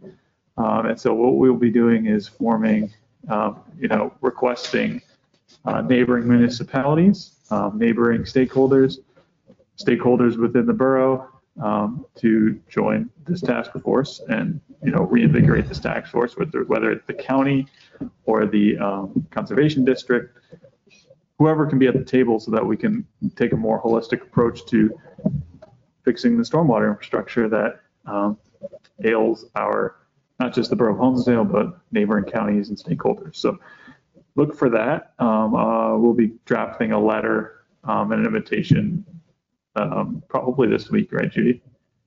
If you'd like, yes. Yeah, so what we'll do is we'll meet and get the lowdown on that so that we can invite people to the first meeting. We'll make it a thing. I know that Mr. McAllister or Councilor McAllister had mentioned looping in the county and things of that nature. We've been talking with the Conservation District, who's the county's representative in these instances. But what we really want to do is expand the scope to talk with Texas Township, to talk with Cherry Ridge Township, Bethany Township, whoever we need to talk to, so that we can figure out, what problems are they know what our problems are, we know what their problems are. We can look at them maybe a little bit more of a holistic picture rather than taking things along, municipal lines, right? So share information if we have any, and kind of be there for each other as this takes shape. So that's item 3, it looks like there, but that's the task force that we're talking about. In terms of the Stormwater Management Authority / legal services, Attorney Henry might be the best person to speak to this in terms of why this is needed and what this does in terms of next step for the digitization project, so that we get an idea of the impervious surfaces in the borough, but also the ability to act on that information. So I don't know if you have any further context that may be needed for councilors. Well, the only way the borough can authorize some sort of stormwater use fee would be, I should say, the only way. Principal way would be to create your own stormwater authority. You can't do it under the borough code. You could use the Central Wayne Regional Authority, but you would then not have control of what was going on. And that's not to be disrespectful to the regional authority. One of the questions that I answered just the other day was, what happens if you decide not to use it or don't need it? I don't know of any problem other than you're going to spend about $5,000 to set it up. You set up the authority, you're ready to roll into the next phase. And we know Mr. Jennings better than probably anybody else here. It's been at least a year or more, 2 years, that you've actively worked on this program. And I think one of the ways you're going to probably fund it would be some sort of stormwater fee. And the best way to do it, I believe, is to create a Honesdale Borough Stormwater Management Authority. Yeah. Go ahead, sir. Well, the reason why this is also needed, and we talked about this kind of in the budget and also in the needs for the grant writer, is we have these projects that are hundreds of thousands, if not potentially millions of dollars, as we talked about with the H2O grant process. And we need help now.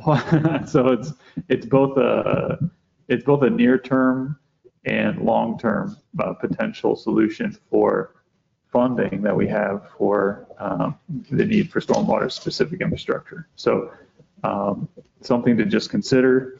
This specific motion that you see in your packet is in regards to setting up the authority.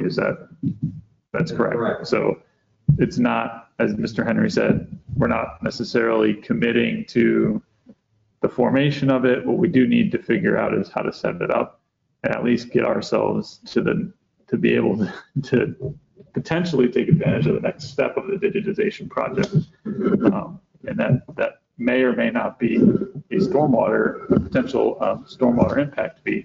That's up to council. But in order to even get that considered by council, you would need to set this up. So this is the foundational step. So some context for that. Does anybody have any questions? Do you have any other context in and around that, Mr. Henry? I have none other. If I may quickly, then Mayor Williams, and this, if it comes to fruition that we do enact an impact fee for stormwater, there are exemptions out there. So it's not that every single property with impervious surface has to, be levied a charge for the impervious surfaces, correct? It's like any other charge. You could have rates. Sure. This allows you to go, that's why we're working on the digitization of impervious cover right now. Right. I think you'd probably be somewhat startled about what percentage there is of impervious cover in the borough, and that's the problem. But as Mr. Jennings was just saying, it's some of our neighboring municipalities that effectively probably have not taken this into consideration because they're not down in the valley like Honesdale. But I think that this is an important one. And on top of that, I think maybe it was just Sultan who crafted this for Mr. Jennings, it's just to accept the rates. So I think that, and I also volunteered in correspondence with Mr. Hamill recently, that if anybody wants to talk about some of these issues on a relatively informal basis, I'd be more than happy to do that in groups of 3, so we don't have any problem with sunshine. You know, Mr. Jennings is very well versed in this. I know other councilmen have, like Mr. Ogello's worked on this thing, and so have the new bots. But the newcomers, I think you'd be startled by some of the prospects or some of the ideas that have been kind of floated around a little bit, and the dollar signs that are attached to some of those projects. But there's no question we have to do something. You know, Vine Street is a typical one, Crestmont's a typical one. They're all related, and they head to the river. But I think this motion, I believe, is an appropriate one at this time. Mr. Mayor? I'm curious if we've had conversations so far with the Central Wayne Regional Authority to explore their capacity to add stormwater to their current mission. Because it would seem to me that that conversation might be helpful around the same time, in that it could save us some admin costs, and they already have the experience for digging around with pipes. That's not what this So I think that's a different subject. And if you look at the application that the regional authority sent to the borough, and it's in the package today, one of the things they're going to do at the Crestmont is to redo 10,000 linear feet of sewer line to try to keep surface water, groundwater out of their system. So this is not be disrespectful to the Central Wayne Regional Authority. It's just, if you do it on your own, you have your own control, full complete capability and capacity to do what you want. And that is not, again, it's not disrespectful to the regional authority, but you can't do it without setting, you can't do it, borough can't do it without setting up an authority. You don't have the power in the borough code. Right, I'm just confirming that the Central Wayne Regional Authority, we could get in a relationship with them to handle those same authority role for us, correct? And there may be some upsides to that if they already have the experience underground. We've been in touch with an attorney from Eckerd Siemens, who does serve as bond counsel and effectively authority counsel for the regional authority. So I think that we don't want to overplay what we need to do in this thing or duplicate what the regional authority's already done. But again, this is only to effectively set up the authority. If you never use it, well, so what? But I think you're gonna need to come to that point where you're gonna probably have to use it sometime in the near future. Yeah, our goals are to talk with this CWRA in regards to the task force, because we need to know what projects they're going to be working on, so that if the road's open, we can work if we need to work. Much like up at Crestmont, road's going to be open. What can we do while the road's open? Is it the same side of the street that we can do something in regards to stormwater? Those are the things that there just isn't, you know, DPW may have that knowledge and they, you know, they have the information, right? But it's not available necessarily to everybody in a way that from a high level of thinking say, oh, well, crap, like this road's going to be open. We have a major project that we want to get started. Can we expedite it? Do we have a quote? Do we have the things we need to do in order to work at that road right now instead of like ripping it up all the time and have people going over temporary surfaces? So it's kind of like a mixture between stormwater, streets, CWRA. That's what the task force is looking to do really. From the digitization project, I think it's probably best as a separate authority, and that's what this kind of sets up. That way we keep the focus on specifically with stormwater while we're working with these stakeholders and the task force. I don't want this task force to be an ad hoc thing where it's just like, great, we did the Vine Street thing, now we're, you know, never going to meet again. It's like, no, we're going to meet monthly, quarterly, whatever it is, in order to get everybody on the same page and say, hey, this is a major project problem for Honesdale Borough. How can we work together? Hey, this is a major problem for Cherry Ridge Borough or Township. How can we work together? Like, those conversations just don't happen, and this is the idea of a holistic plan for a stormwater management system. That's the idea in and around that. So I don't know if anybody ever needs any context in and around that, I'm happy to talk your ear off on it.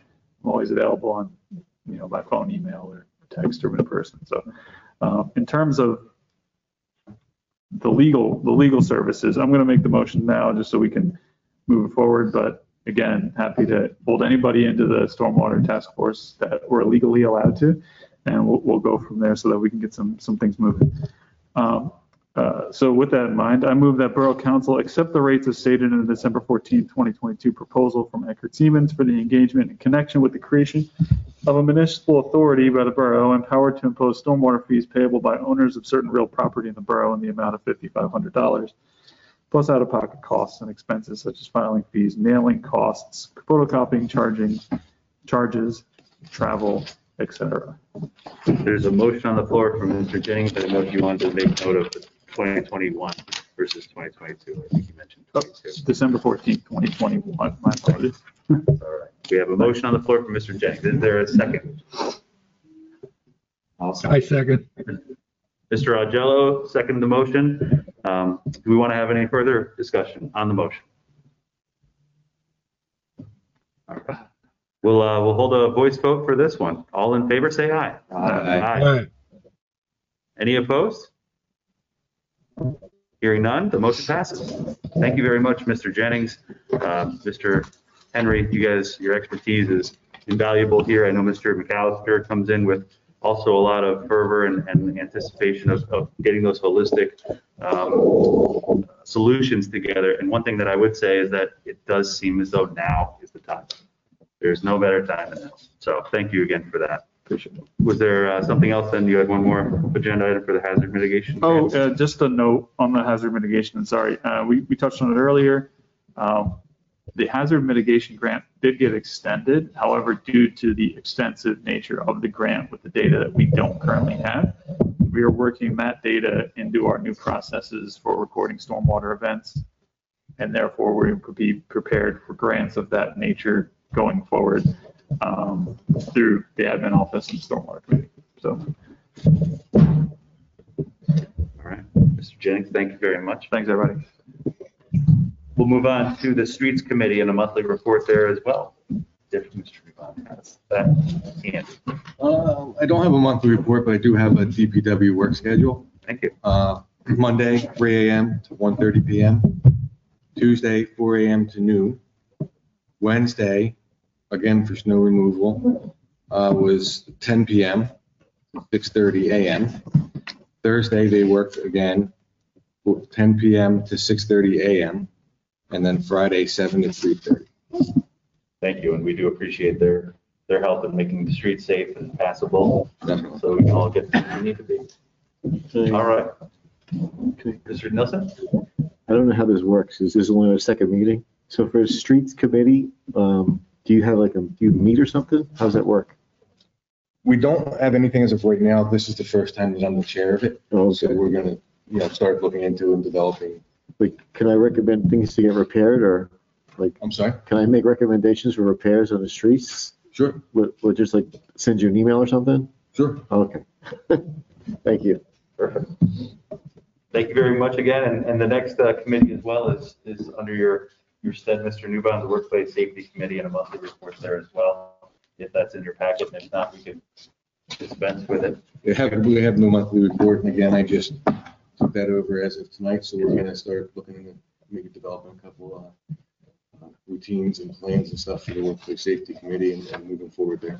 Wonderful. Appreciate it. Thank you very much. Up next is the Zoning Committee monthly report. Mr. Augello, I know you just took that over as well. We can read what we're given. Thank you. We have for some inspections, just to be aware for this month, there are 11 residential inspections, there were no commercial. Under resales, there were 2 residential, no commercial. Year to date for residential inspections, there's 122. Residential, I said, commercial, there were 3. And for resales, there was 1 commercial. The fees for this month, I'm a little confused by this, but fees for this month are $1,680. Well, that was residential. Then year to date for commercial is $301.50. This month for resale is $370. And year to date for commercial, $100.50. Residential rental registrations, there were for this month 188. And 130 properties. It's actually twice here, so I'm not sure the layout here. It also shows 621, oh, year to date, I'm sorry, 288 for this month, 100 of units and properties 130. For year to date for the year, for units was 621. Properties were 224 in total. And under resales, the units done were 333 and the properties were 94. The fees for this month were $7,100. For last month, the amount was $8,325.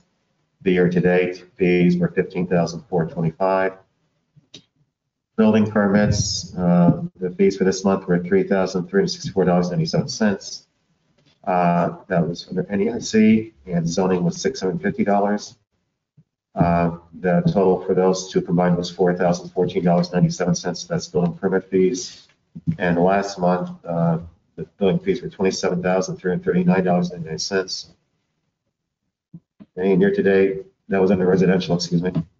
And then a commercial year-to-date was $31,354.96. There were under fines and violations under property maintenance. There have only been 2 year-to-dates that have been done and nothing collected apparently, which is not good. Fees in general conditional use, there was one for $1,000. And last month there was none. And year-to-date there was apparently 3 conditional use fees for a total of $3,000.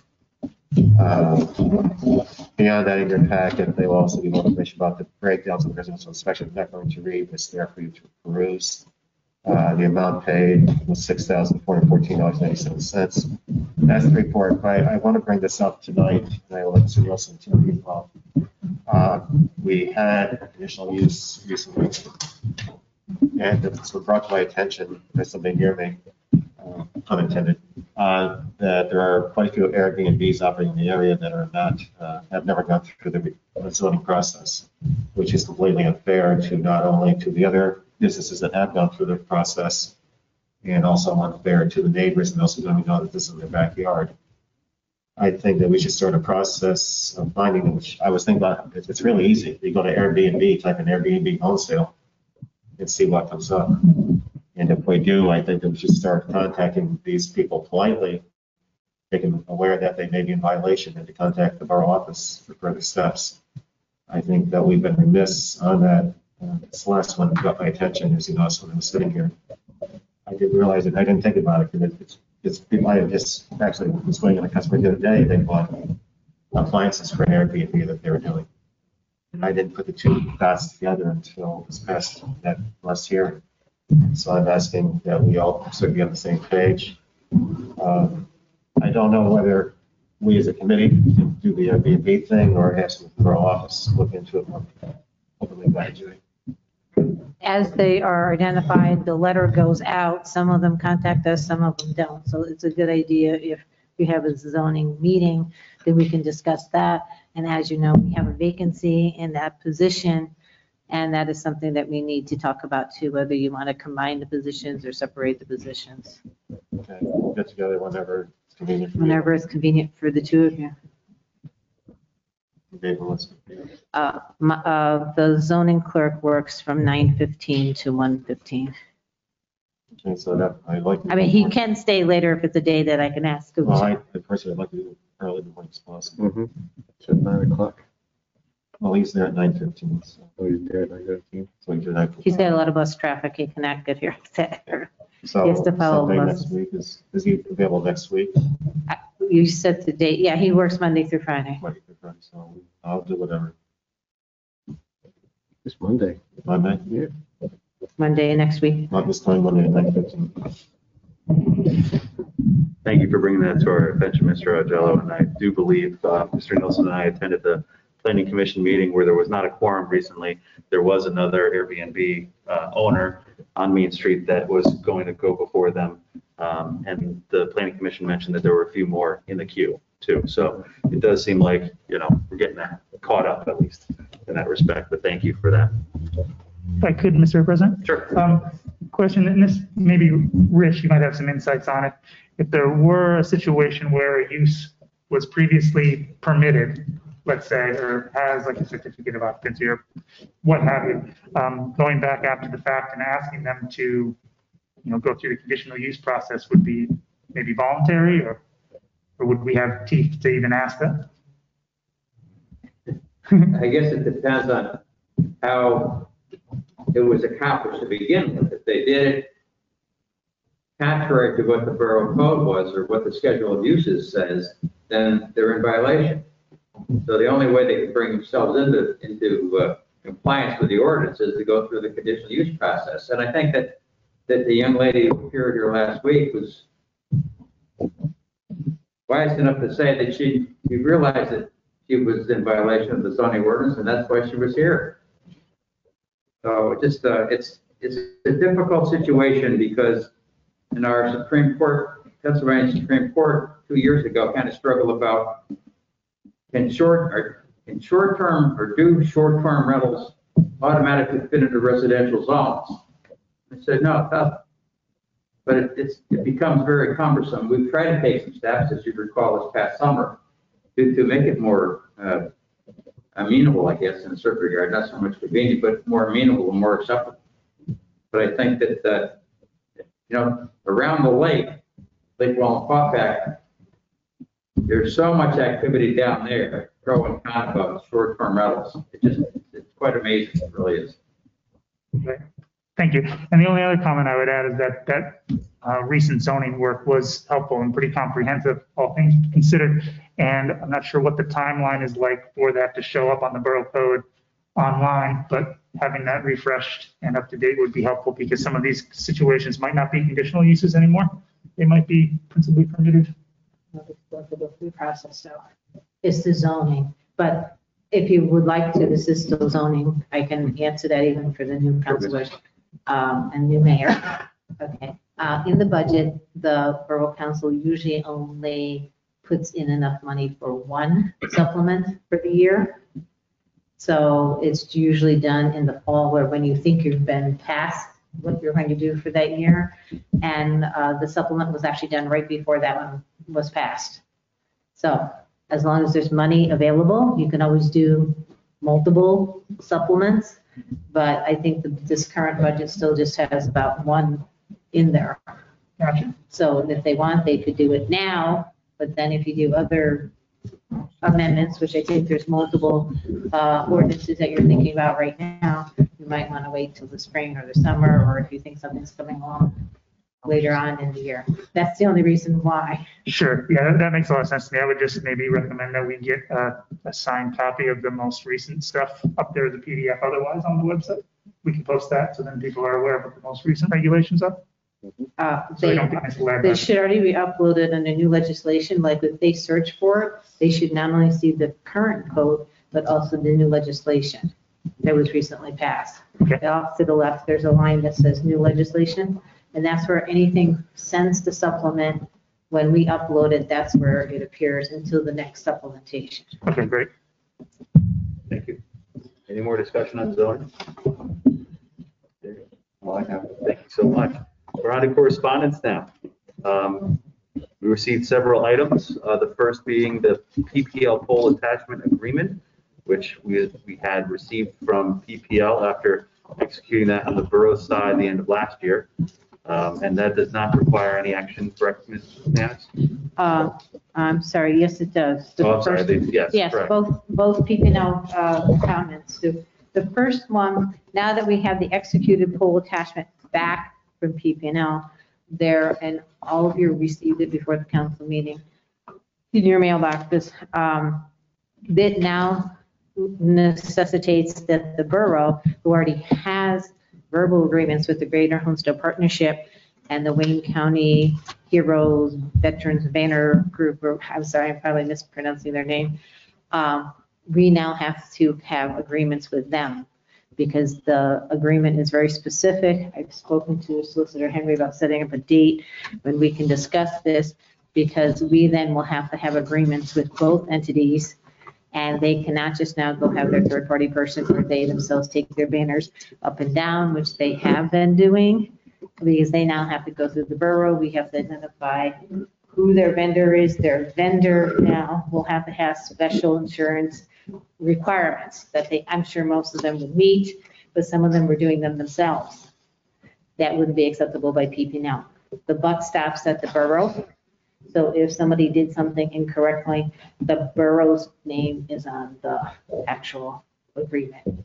There was no poll agreement previously. So this is first for everyone. So I would like a motion to actually send it to the solicitor so that he can develop the agreements that we can review and send to the entities. Because one group already wants to take down all their veterans banners, but they can't until we go through the process of notifying the exact date that they go down, who the vendor is, and send in the insurance certificate. It has certainly created a lot of controls on how we do things and when, and the Exactly. penalties are pretty stiff too if we do not adhere to. Yes, if you read in Right. the sections. Okay. I've identified 25 things for the solicitor to review in the agreement that we either need to send on to the other groups. So that's not like, it's not going to run as smoothly as it did before where they could just go put them up when they wanted to and take them down when they wanted to.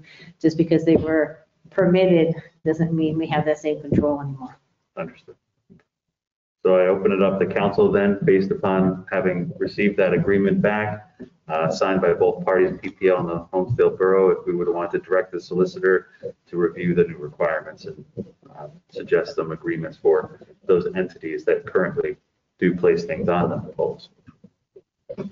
I'll make said motion. I'm Second. sorry. There's a motion by Mr. Jennings. There's a second by Mr. Jared Newbon. Any discussion on the motion? Seeing none, all in favor, say aye. Aye. Any opposed? Hearing none, the motion passes. Thank you. The next up is CWRA, Municipal Notification of Planned Land Development for Chapter 102 permits. This would be in reference to the Crestmont sewer line replacement.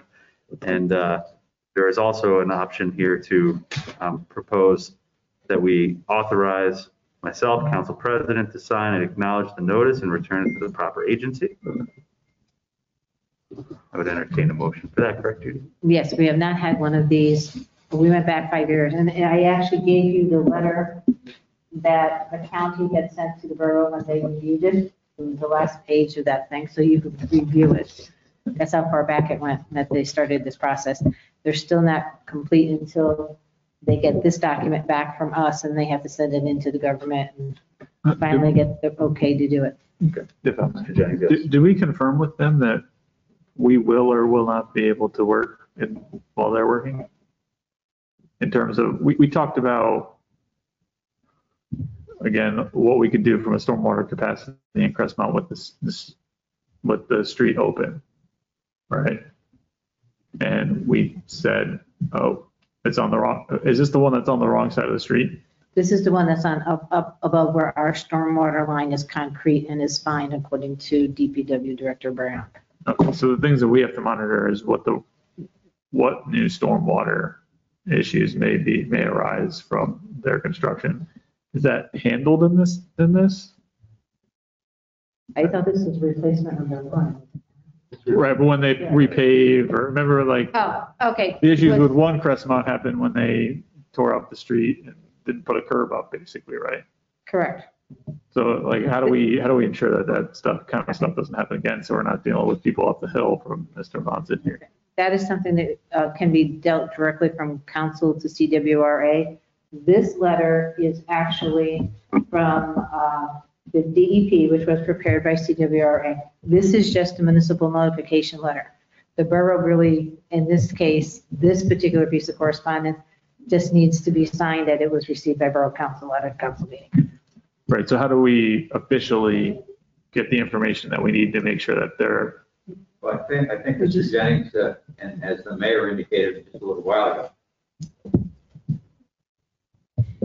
this effectively is the DEP notification is really nothing more than, is it compliant or consistent with your comprehensive plan? That's all you're really going to say. And in a situation like this, of course it is.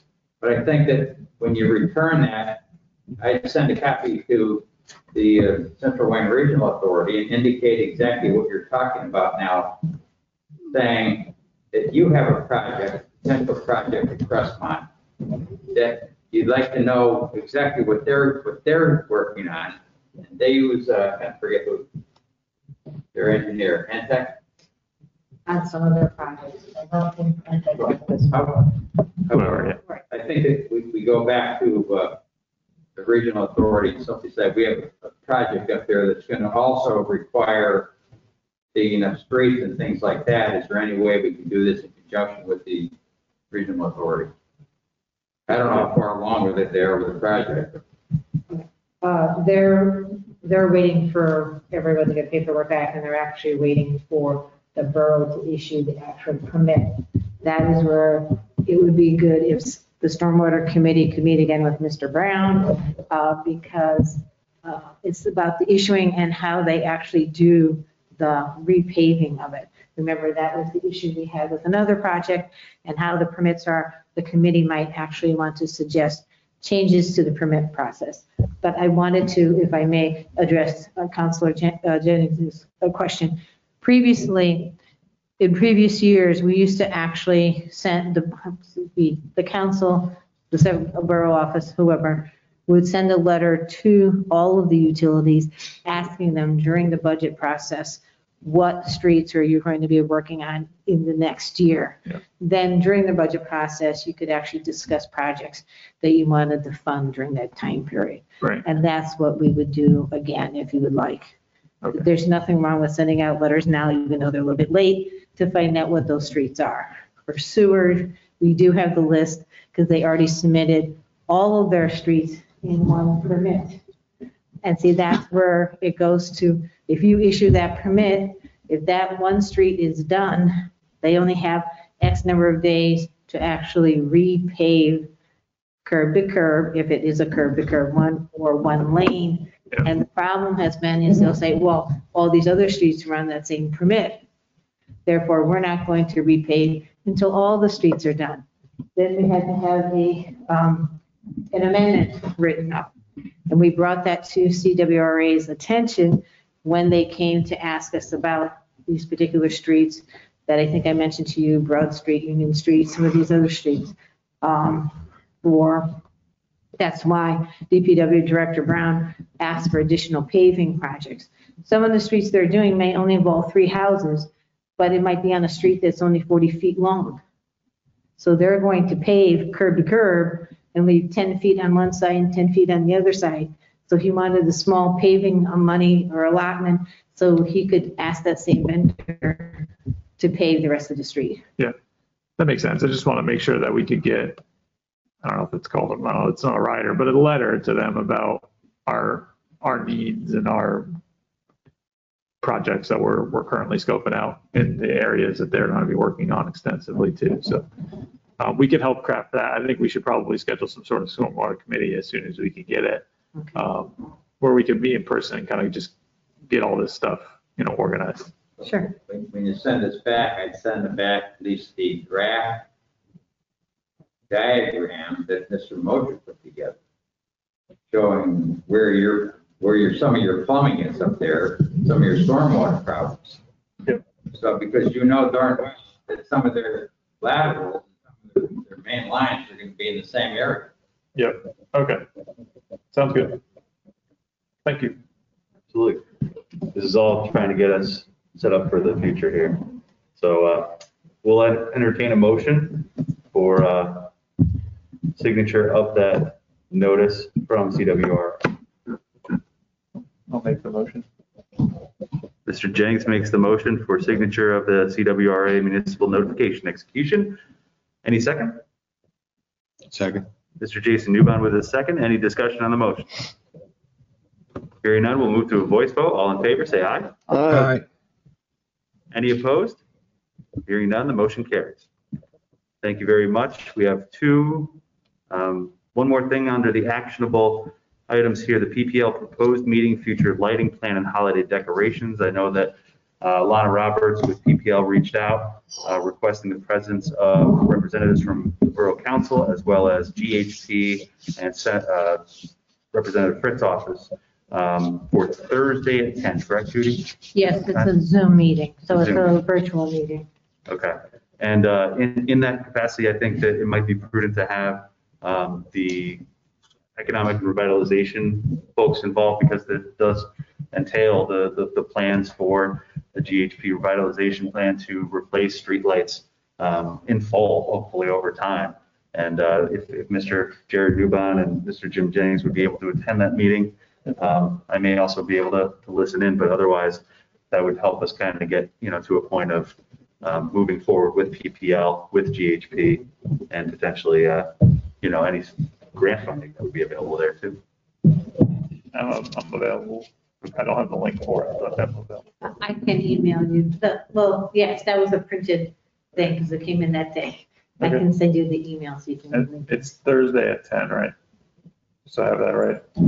Thursday at 10. Okay. Yep. That would be helpful, Ms. Botanis. Thank you. You could send it to Jared, myself. I have it. I think we're only limited to 3 based on that. So it's, and just to confirm, it's Thursday the 20th. Okay. It just says next Thursday. I'm looking at the date.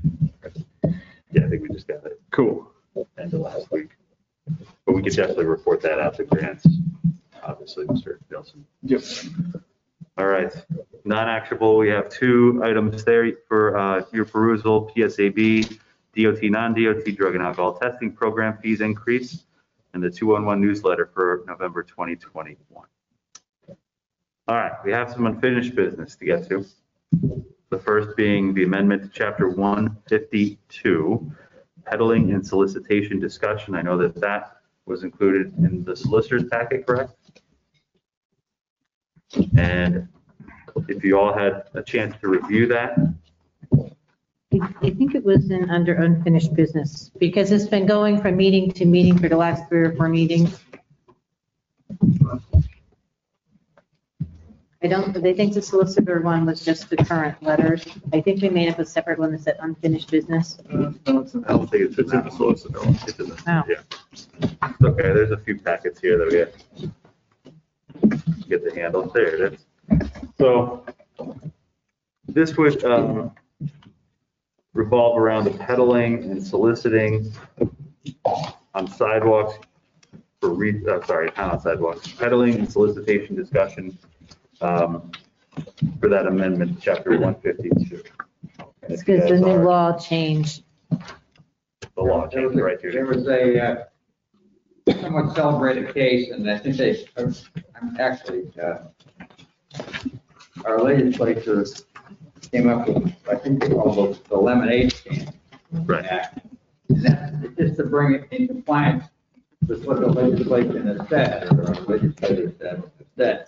Because right now, if you have a lemonade stand, you're probably in violation of that aspect of the ordinance. Understood. And we don't want to make kids public enemy number 1. So, seeing that the solicitor has outlined the formalities here in this, would we entertain a motion to advertise, correct, this ordinance?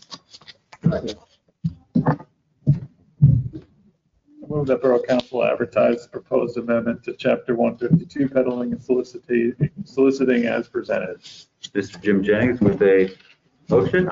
Any second? A second. Mr. Nielsen with a second. Any discussion on the motion? Hearing none, I'll hold a voice vote. All in favor, say aye. Aye. Any opposed? Hearing none, the motion carries. Thank you. Second one is the amendment to Chapter 179, streets and sidewalks, and Chapter 210, zoning regarding use of sidewalks for retail use and timeframes.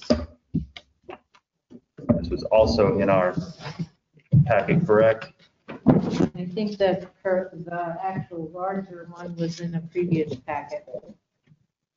And we have correspondence from Mr. Henry, correct, about the meeting and suggestion that moving that to zoning, correct? Well, as I indicated to you, Mr. Hamilton, just the other day, we had, I think, a very productive meeting. Ms. Plapanis and Mr. McAllister, Burns and Bursis were there from Greater Honesdale Partnership, and Tom Batcher was there from zoning. And as we were gabbing about what we want to do, and we just want to make our side, we want to allow for expanded use of sidewalks. The cafes are terrific, I think.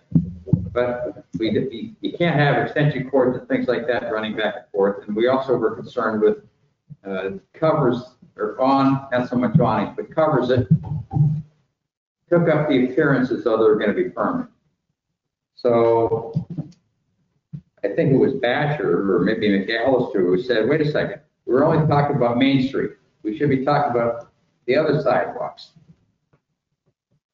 That was effectively the only reason why I suggested maybe what we ought to do is take another look at this aspect from zoning as well as streets and sidewalks, because maybe it belongs under zoning because it's effectively a land use.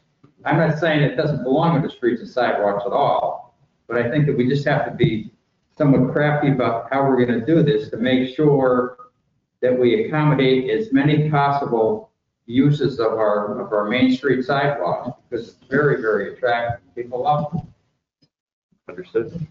So I'm just saying that maybe my suggestion would be, rather than, I don't think you're ready to advertise this yet, but maybe what you need is somebody from zoning and somebody from streets and sidewalks or one of the other committees to talk about it back and forth. I'd be more than happy to do that as well. And I think that one thing we want to do is try to frame exactly what you want to say, what you want to do, what you want to accomplish. And you could really put it in either one of the ordinances. I don't think it's that big of a deal, to be perfectly honest, but I think you want to put it in the ordinance that's most meaningful. Understood. Do any council members have any input regarding that from zoning perspective or otherwise? I personally like to see the mayor involved. Sure. Happily attend that meeting. Would zoning be able to take that on possibly then, if that's all right with you? Okay. You have the time to do that. Yeah, sure. I'll make time. And then maybe conference across the streets and just see how that dovetails. And then we can get back to the solicitor on how to move forward or to full council, right? I Maybe think we already paid someone from that, streets can come. consultant Shepstone review it. I think you already paid your consultant Shepstone to review it, Okay. so we can look up his comments, I John. think I copied Shepstone after our meeting. One of the results of the meeting was maybe it doesn't belong just under streets and sidewalks. Maybe it should be under zoning. So I copied Shepstone with that. Shepstone came back and I think the only criticism or concern he has was it might be more expensive to do it through zoning.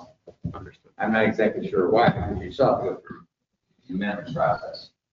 But as I said to you just the other day, Mr. Campbell, I think one of the things that we have to take a look at, and this is a long time coming, because before I became solicitor 10 years ago or so, the borough spent a considerable amount of money in a draft of a new zoning ordinance. It just gone nowhere in a decade. And it's very difficult to put one together that fits the needs of Honesdale Borough. The classy small town, I think that draft was 175 pages, and the county planning department just land-based it, and it probably deserved to be land-based. But I think that there are some things, and one of the things that it just came to my attention recently, Thatcher and I were talking about a situation that probably involves a zoning violation. Church Street is a boundary line between two zones. So on one side of the street you can do A, and the other side of the street you can't do A. So that creates a difficulty. And really, when they put in one-way traffic, they effectively made Church Street a commercial street. But on one side of the street you can exercise the commercial uses, and the other side you can't. I think that there's certain things that we just have to take a look at. But I think Shepstone and your zoning committee did a great job last summer, including now the mayor. I think that everybody put their 2 cents in, and I think that you came up with a pretty good amendment that resolves some of those issues, but there's still some out there that I think need to be attended to. Thank you. We'll move ahead with that particular item, but in a much more holistic mindset, I think, going forward for zoning concerns. To expedite things here, let's move on to new business then. Personnel matters. I know that we've all had information from the labor attorneys If we've all had time to review that, I think that it would be prudent at this time to accept the motion regarding agreement settlement.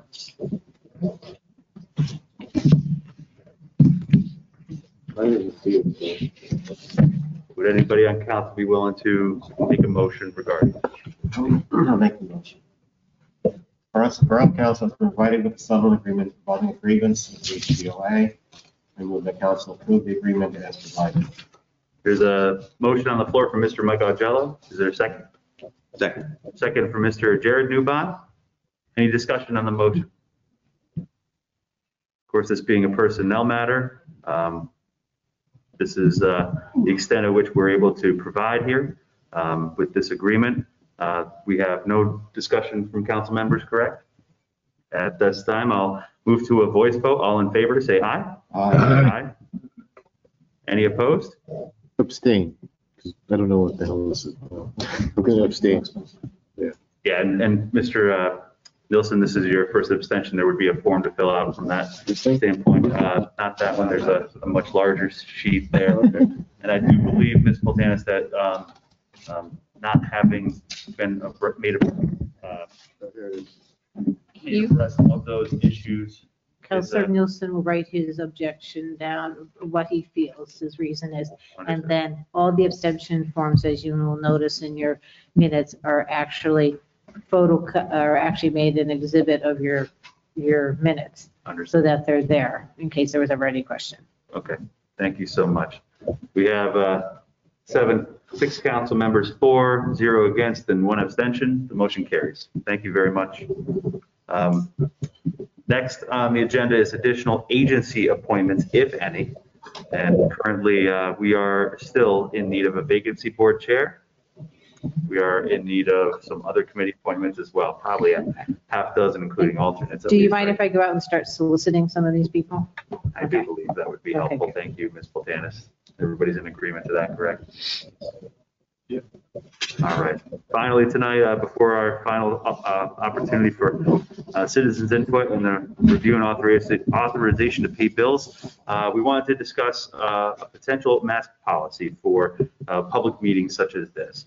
I know that this is a new iteration of council, but it's still the same pandemic. And we're here almost 2 years into that and into our 3rd year of that. And with COVID cases surging locally, nationally, it is a question that we should ask ourselves as council, whether or not we want to require ourselves while in a public setting like this, where we have the opportunity, I would hate to say it, to share germs in a respiratory sense. And then just as recently as the 3rd of January, we approved the star being lit to support our local healthcare workers who are on the front lines dealing with that surge of COVID-19, let alone the fact that we do require or ask our borough employees to mask while they're here. So council members, I know that this can sometimes, and certainly hope not all times, be a very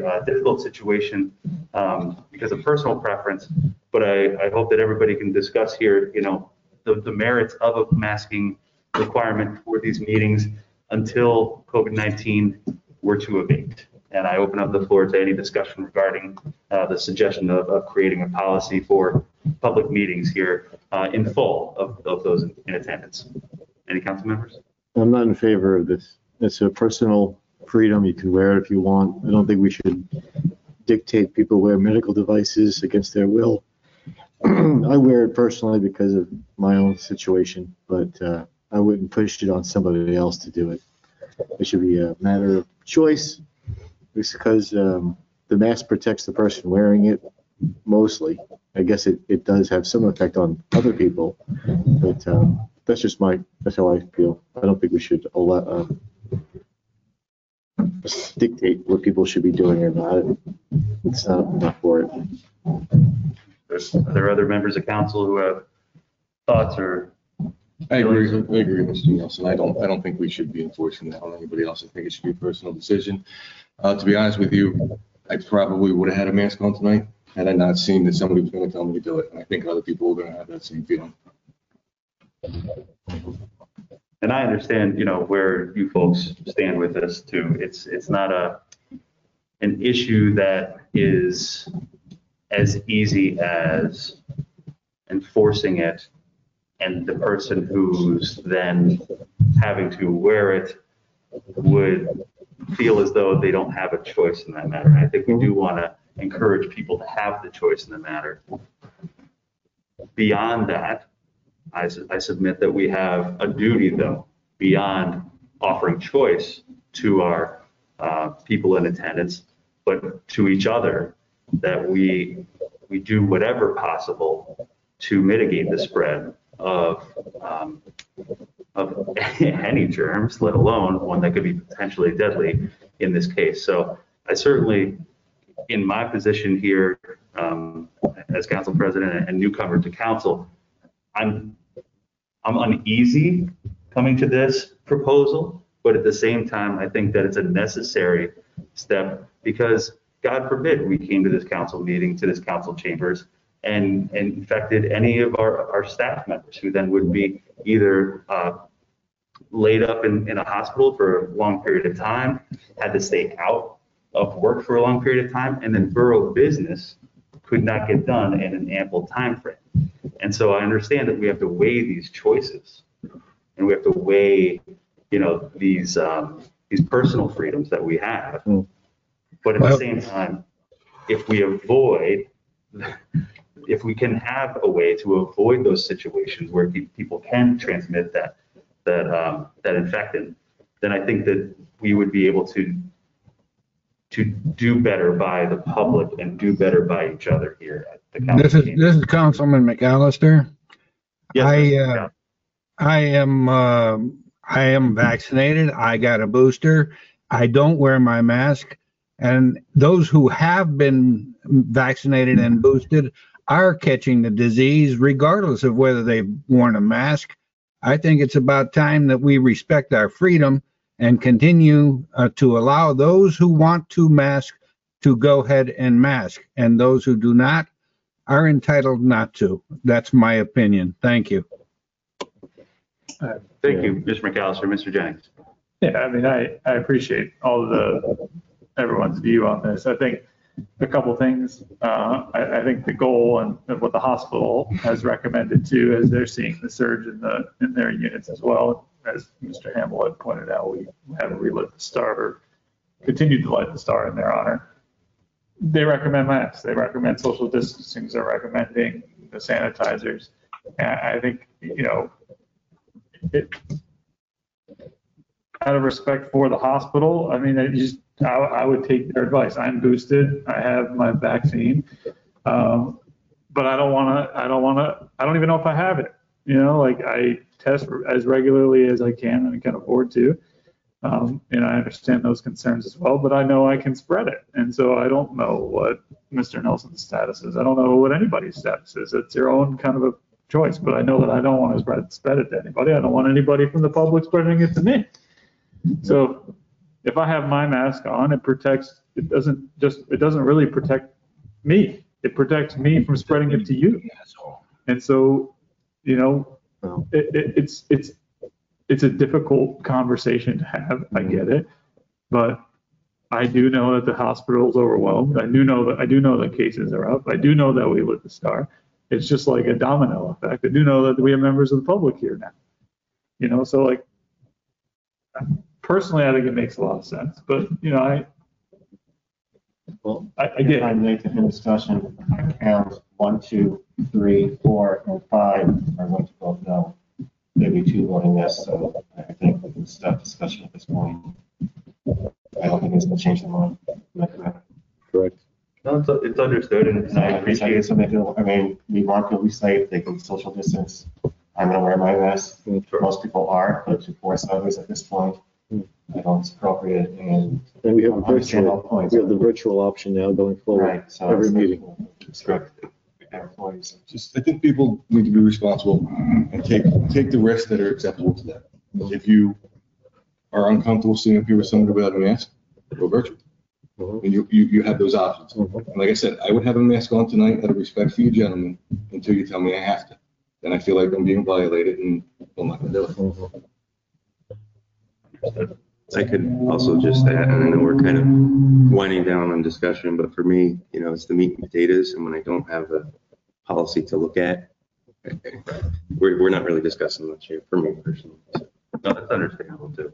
And it definitely is fair. Seeing that the discussion would not necessarily lead to a vote in the affirmative, I just would appreciate everybody, would want to mention that I appreciate everybody's input on this, because it emanated from the idea that we had just taken the action on the 3rd with the star kind of lighting that. And I felt as though, at least from my standpoint, if we're going to take that type of action, is there other action that we can be taking in any way, shape, or form to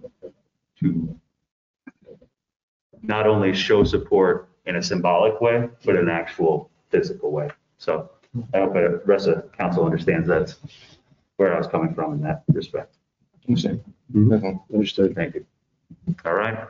Seeing no motions or other consideration, we have citizen input. If there were anybody else who'd like to speak at this time, both online or in public. No, thank you.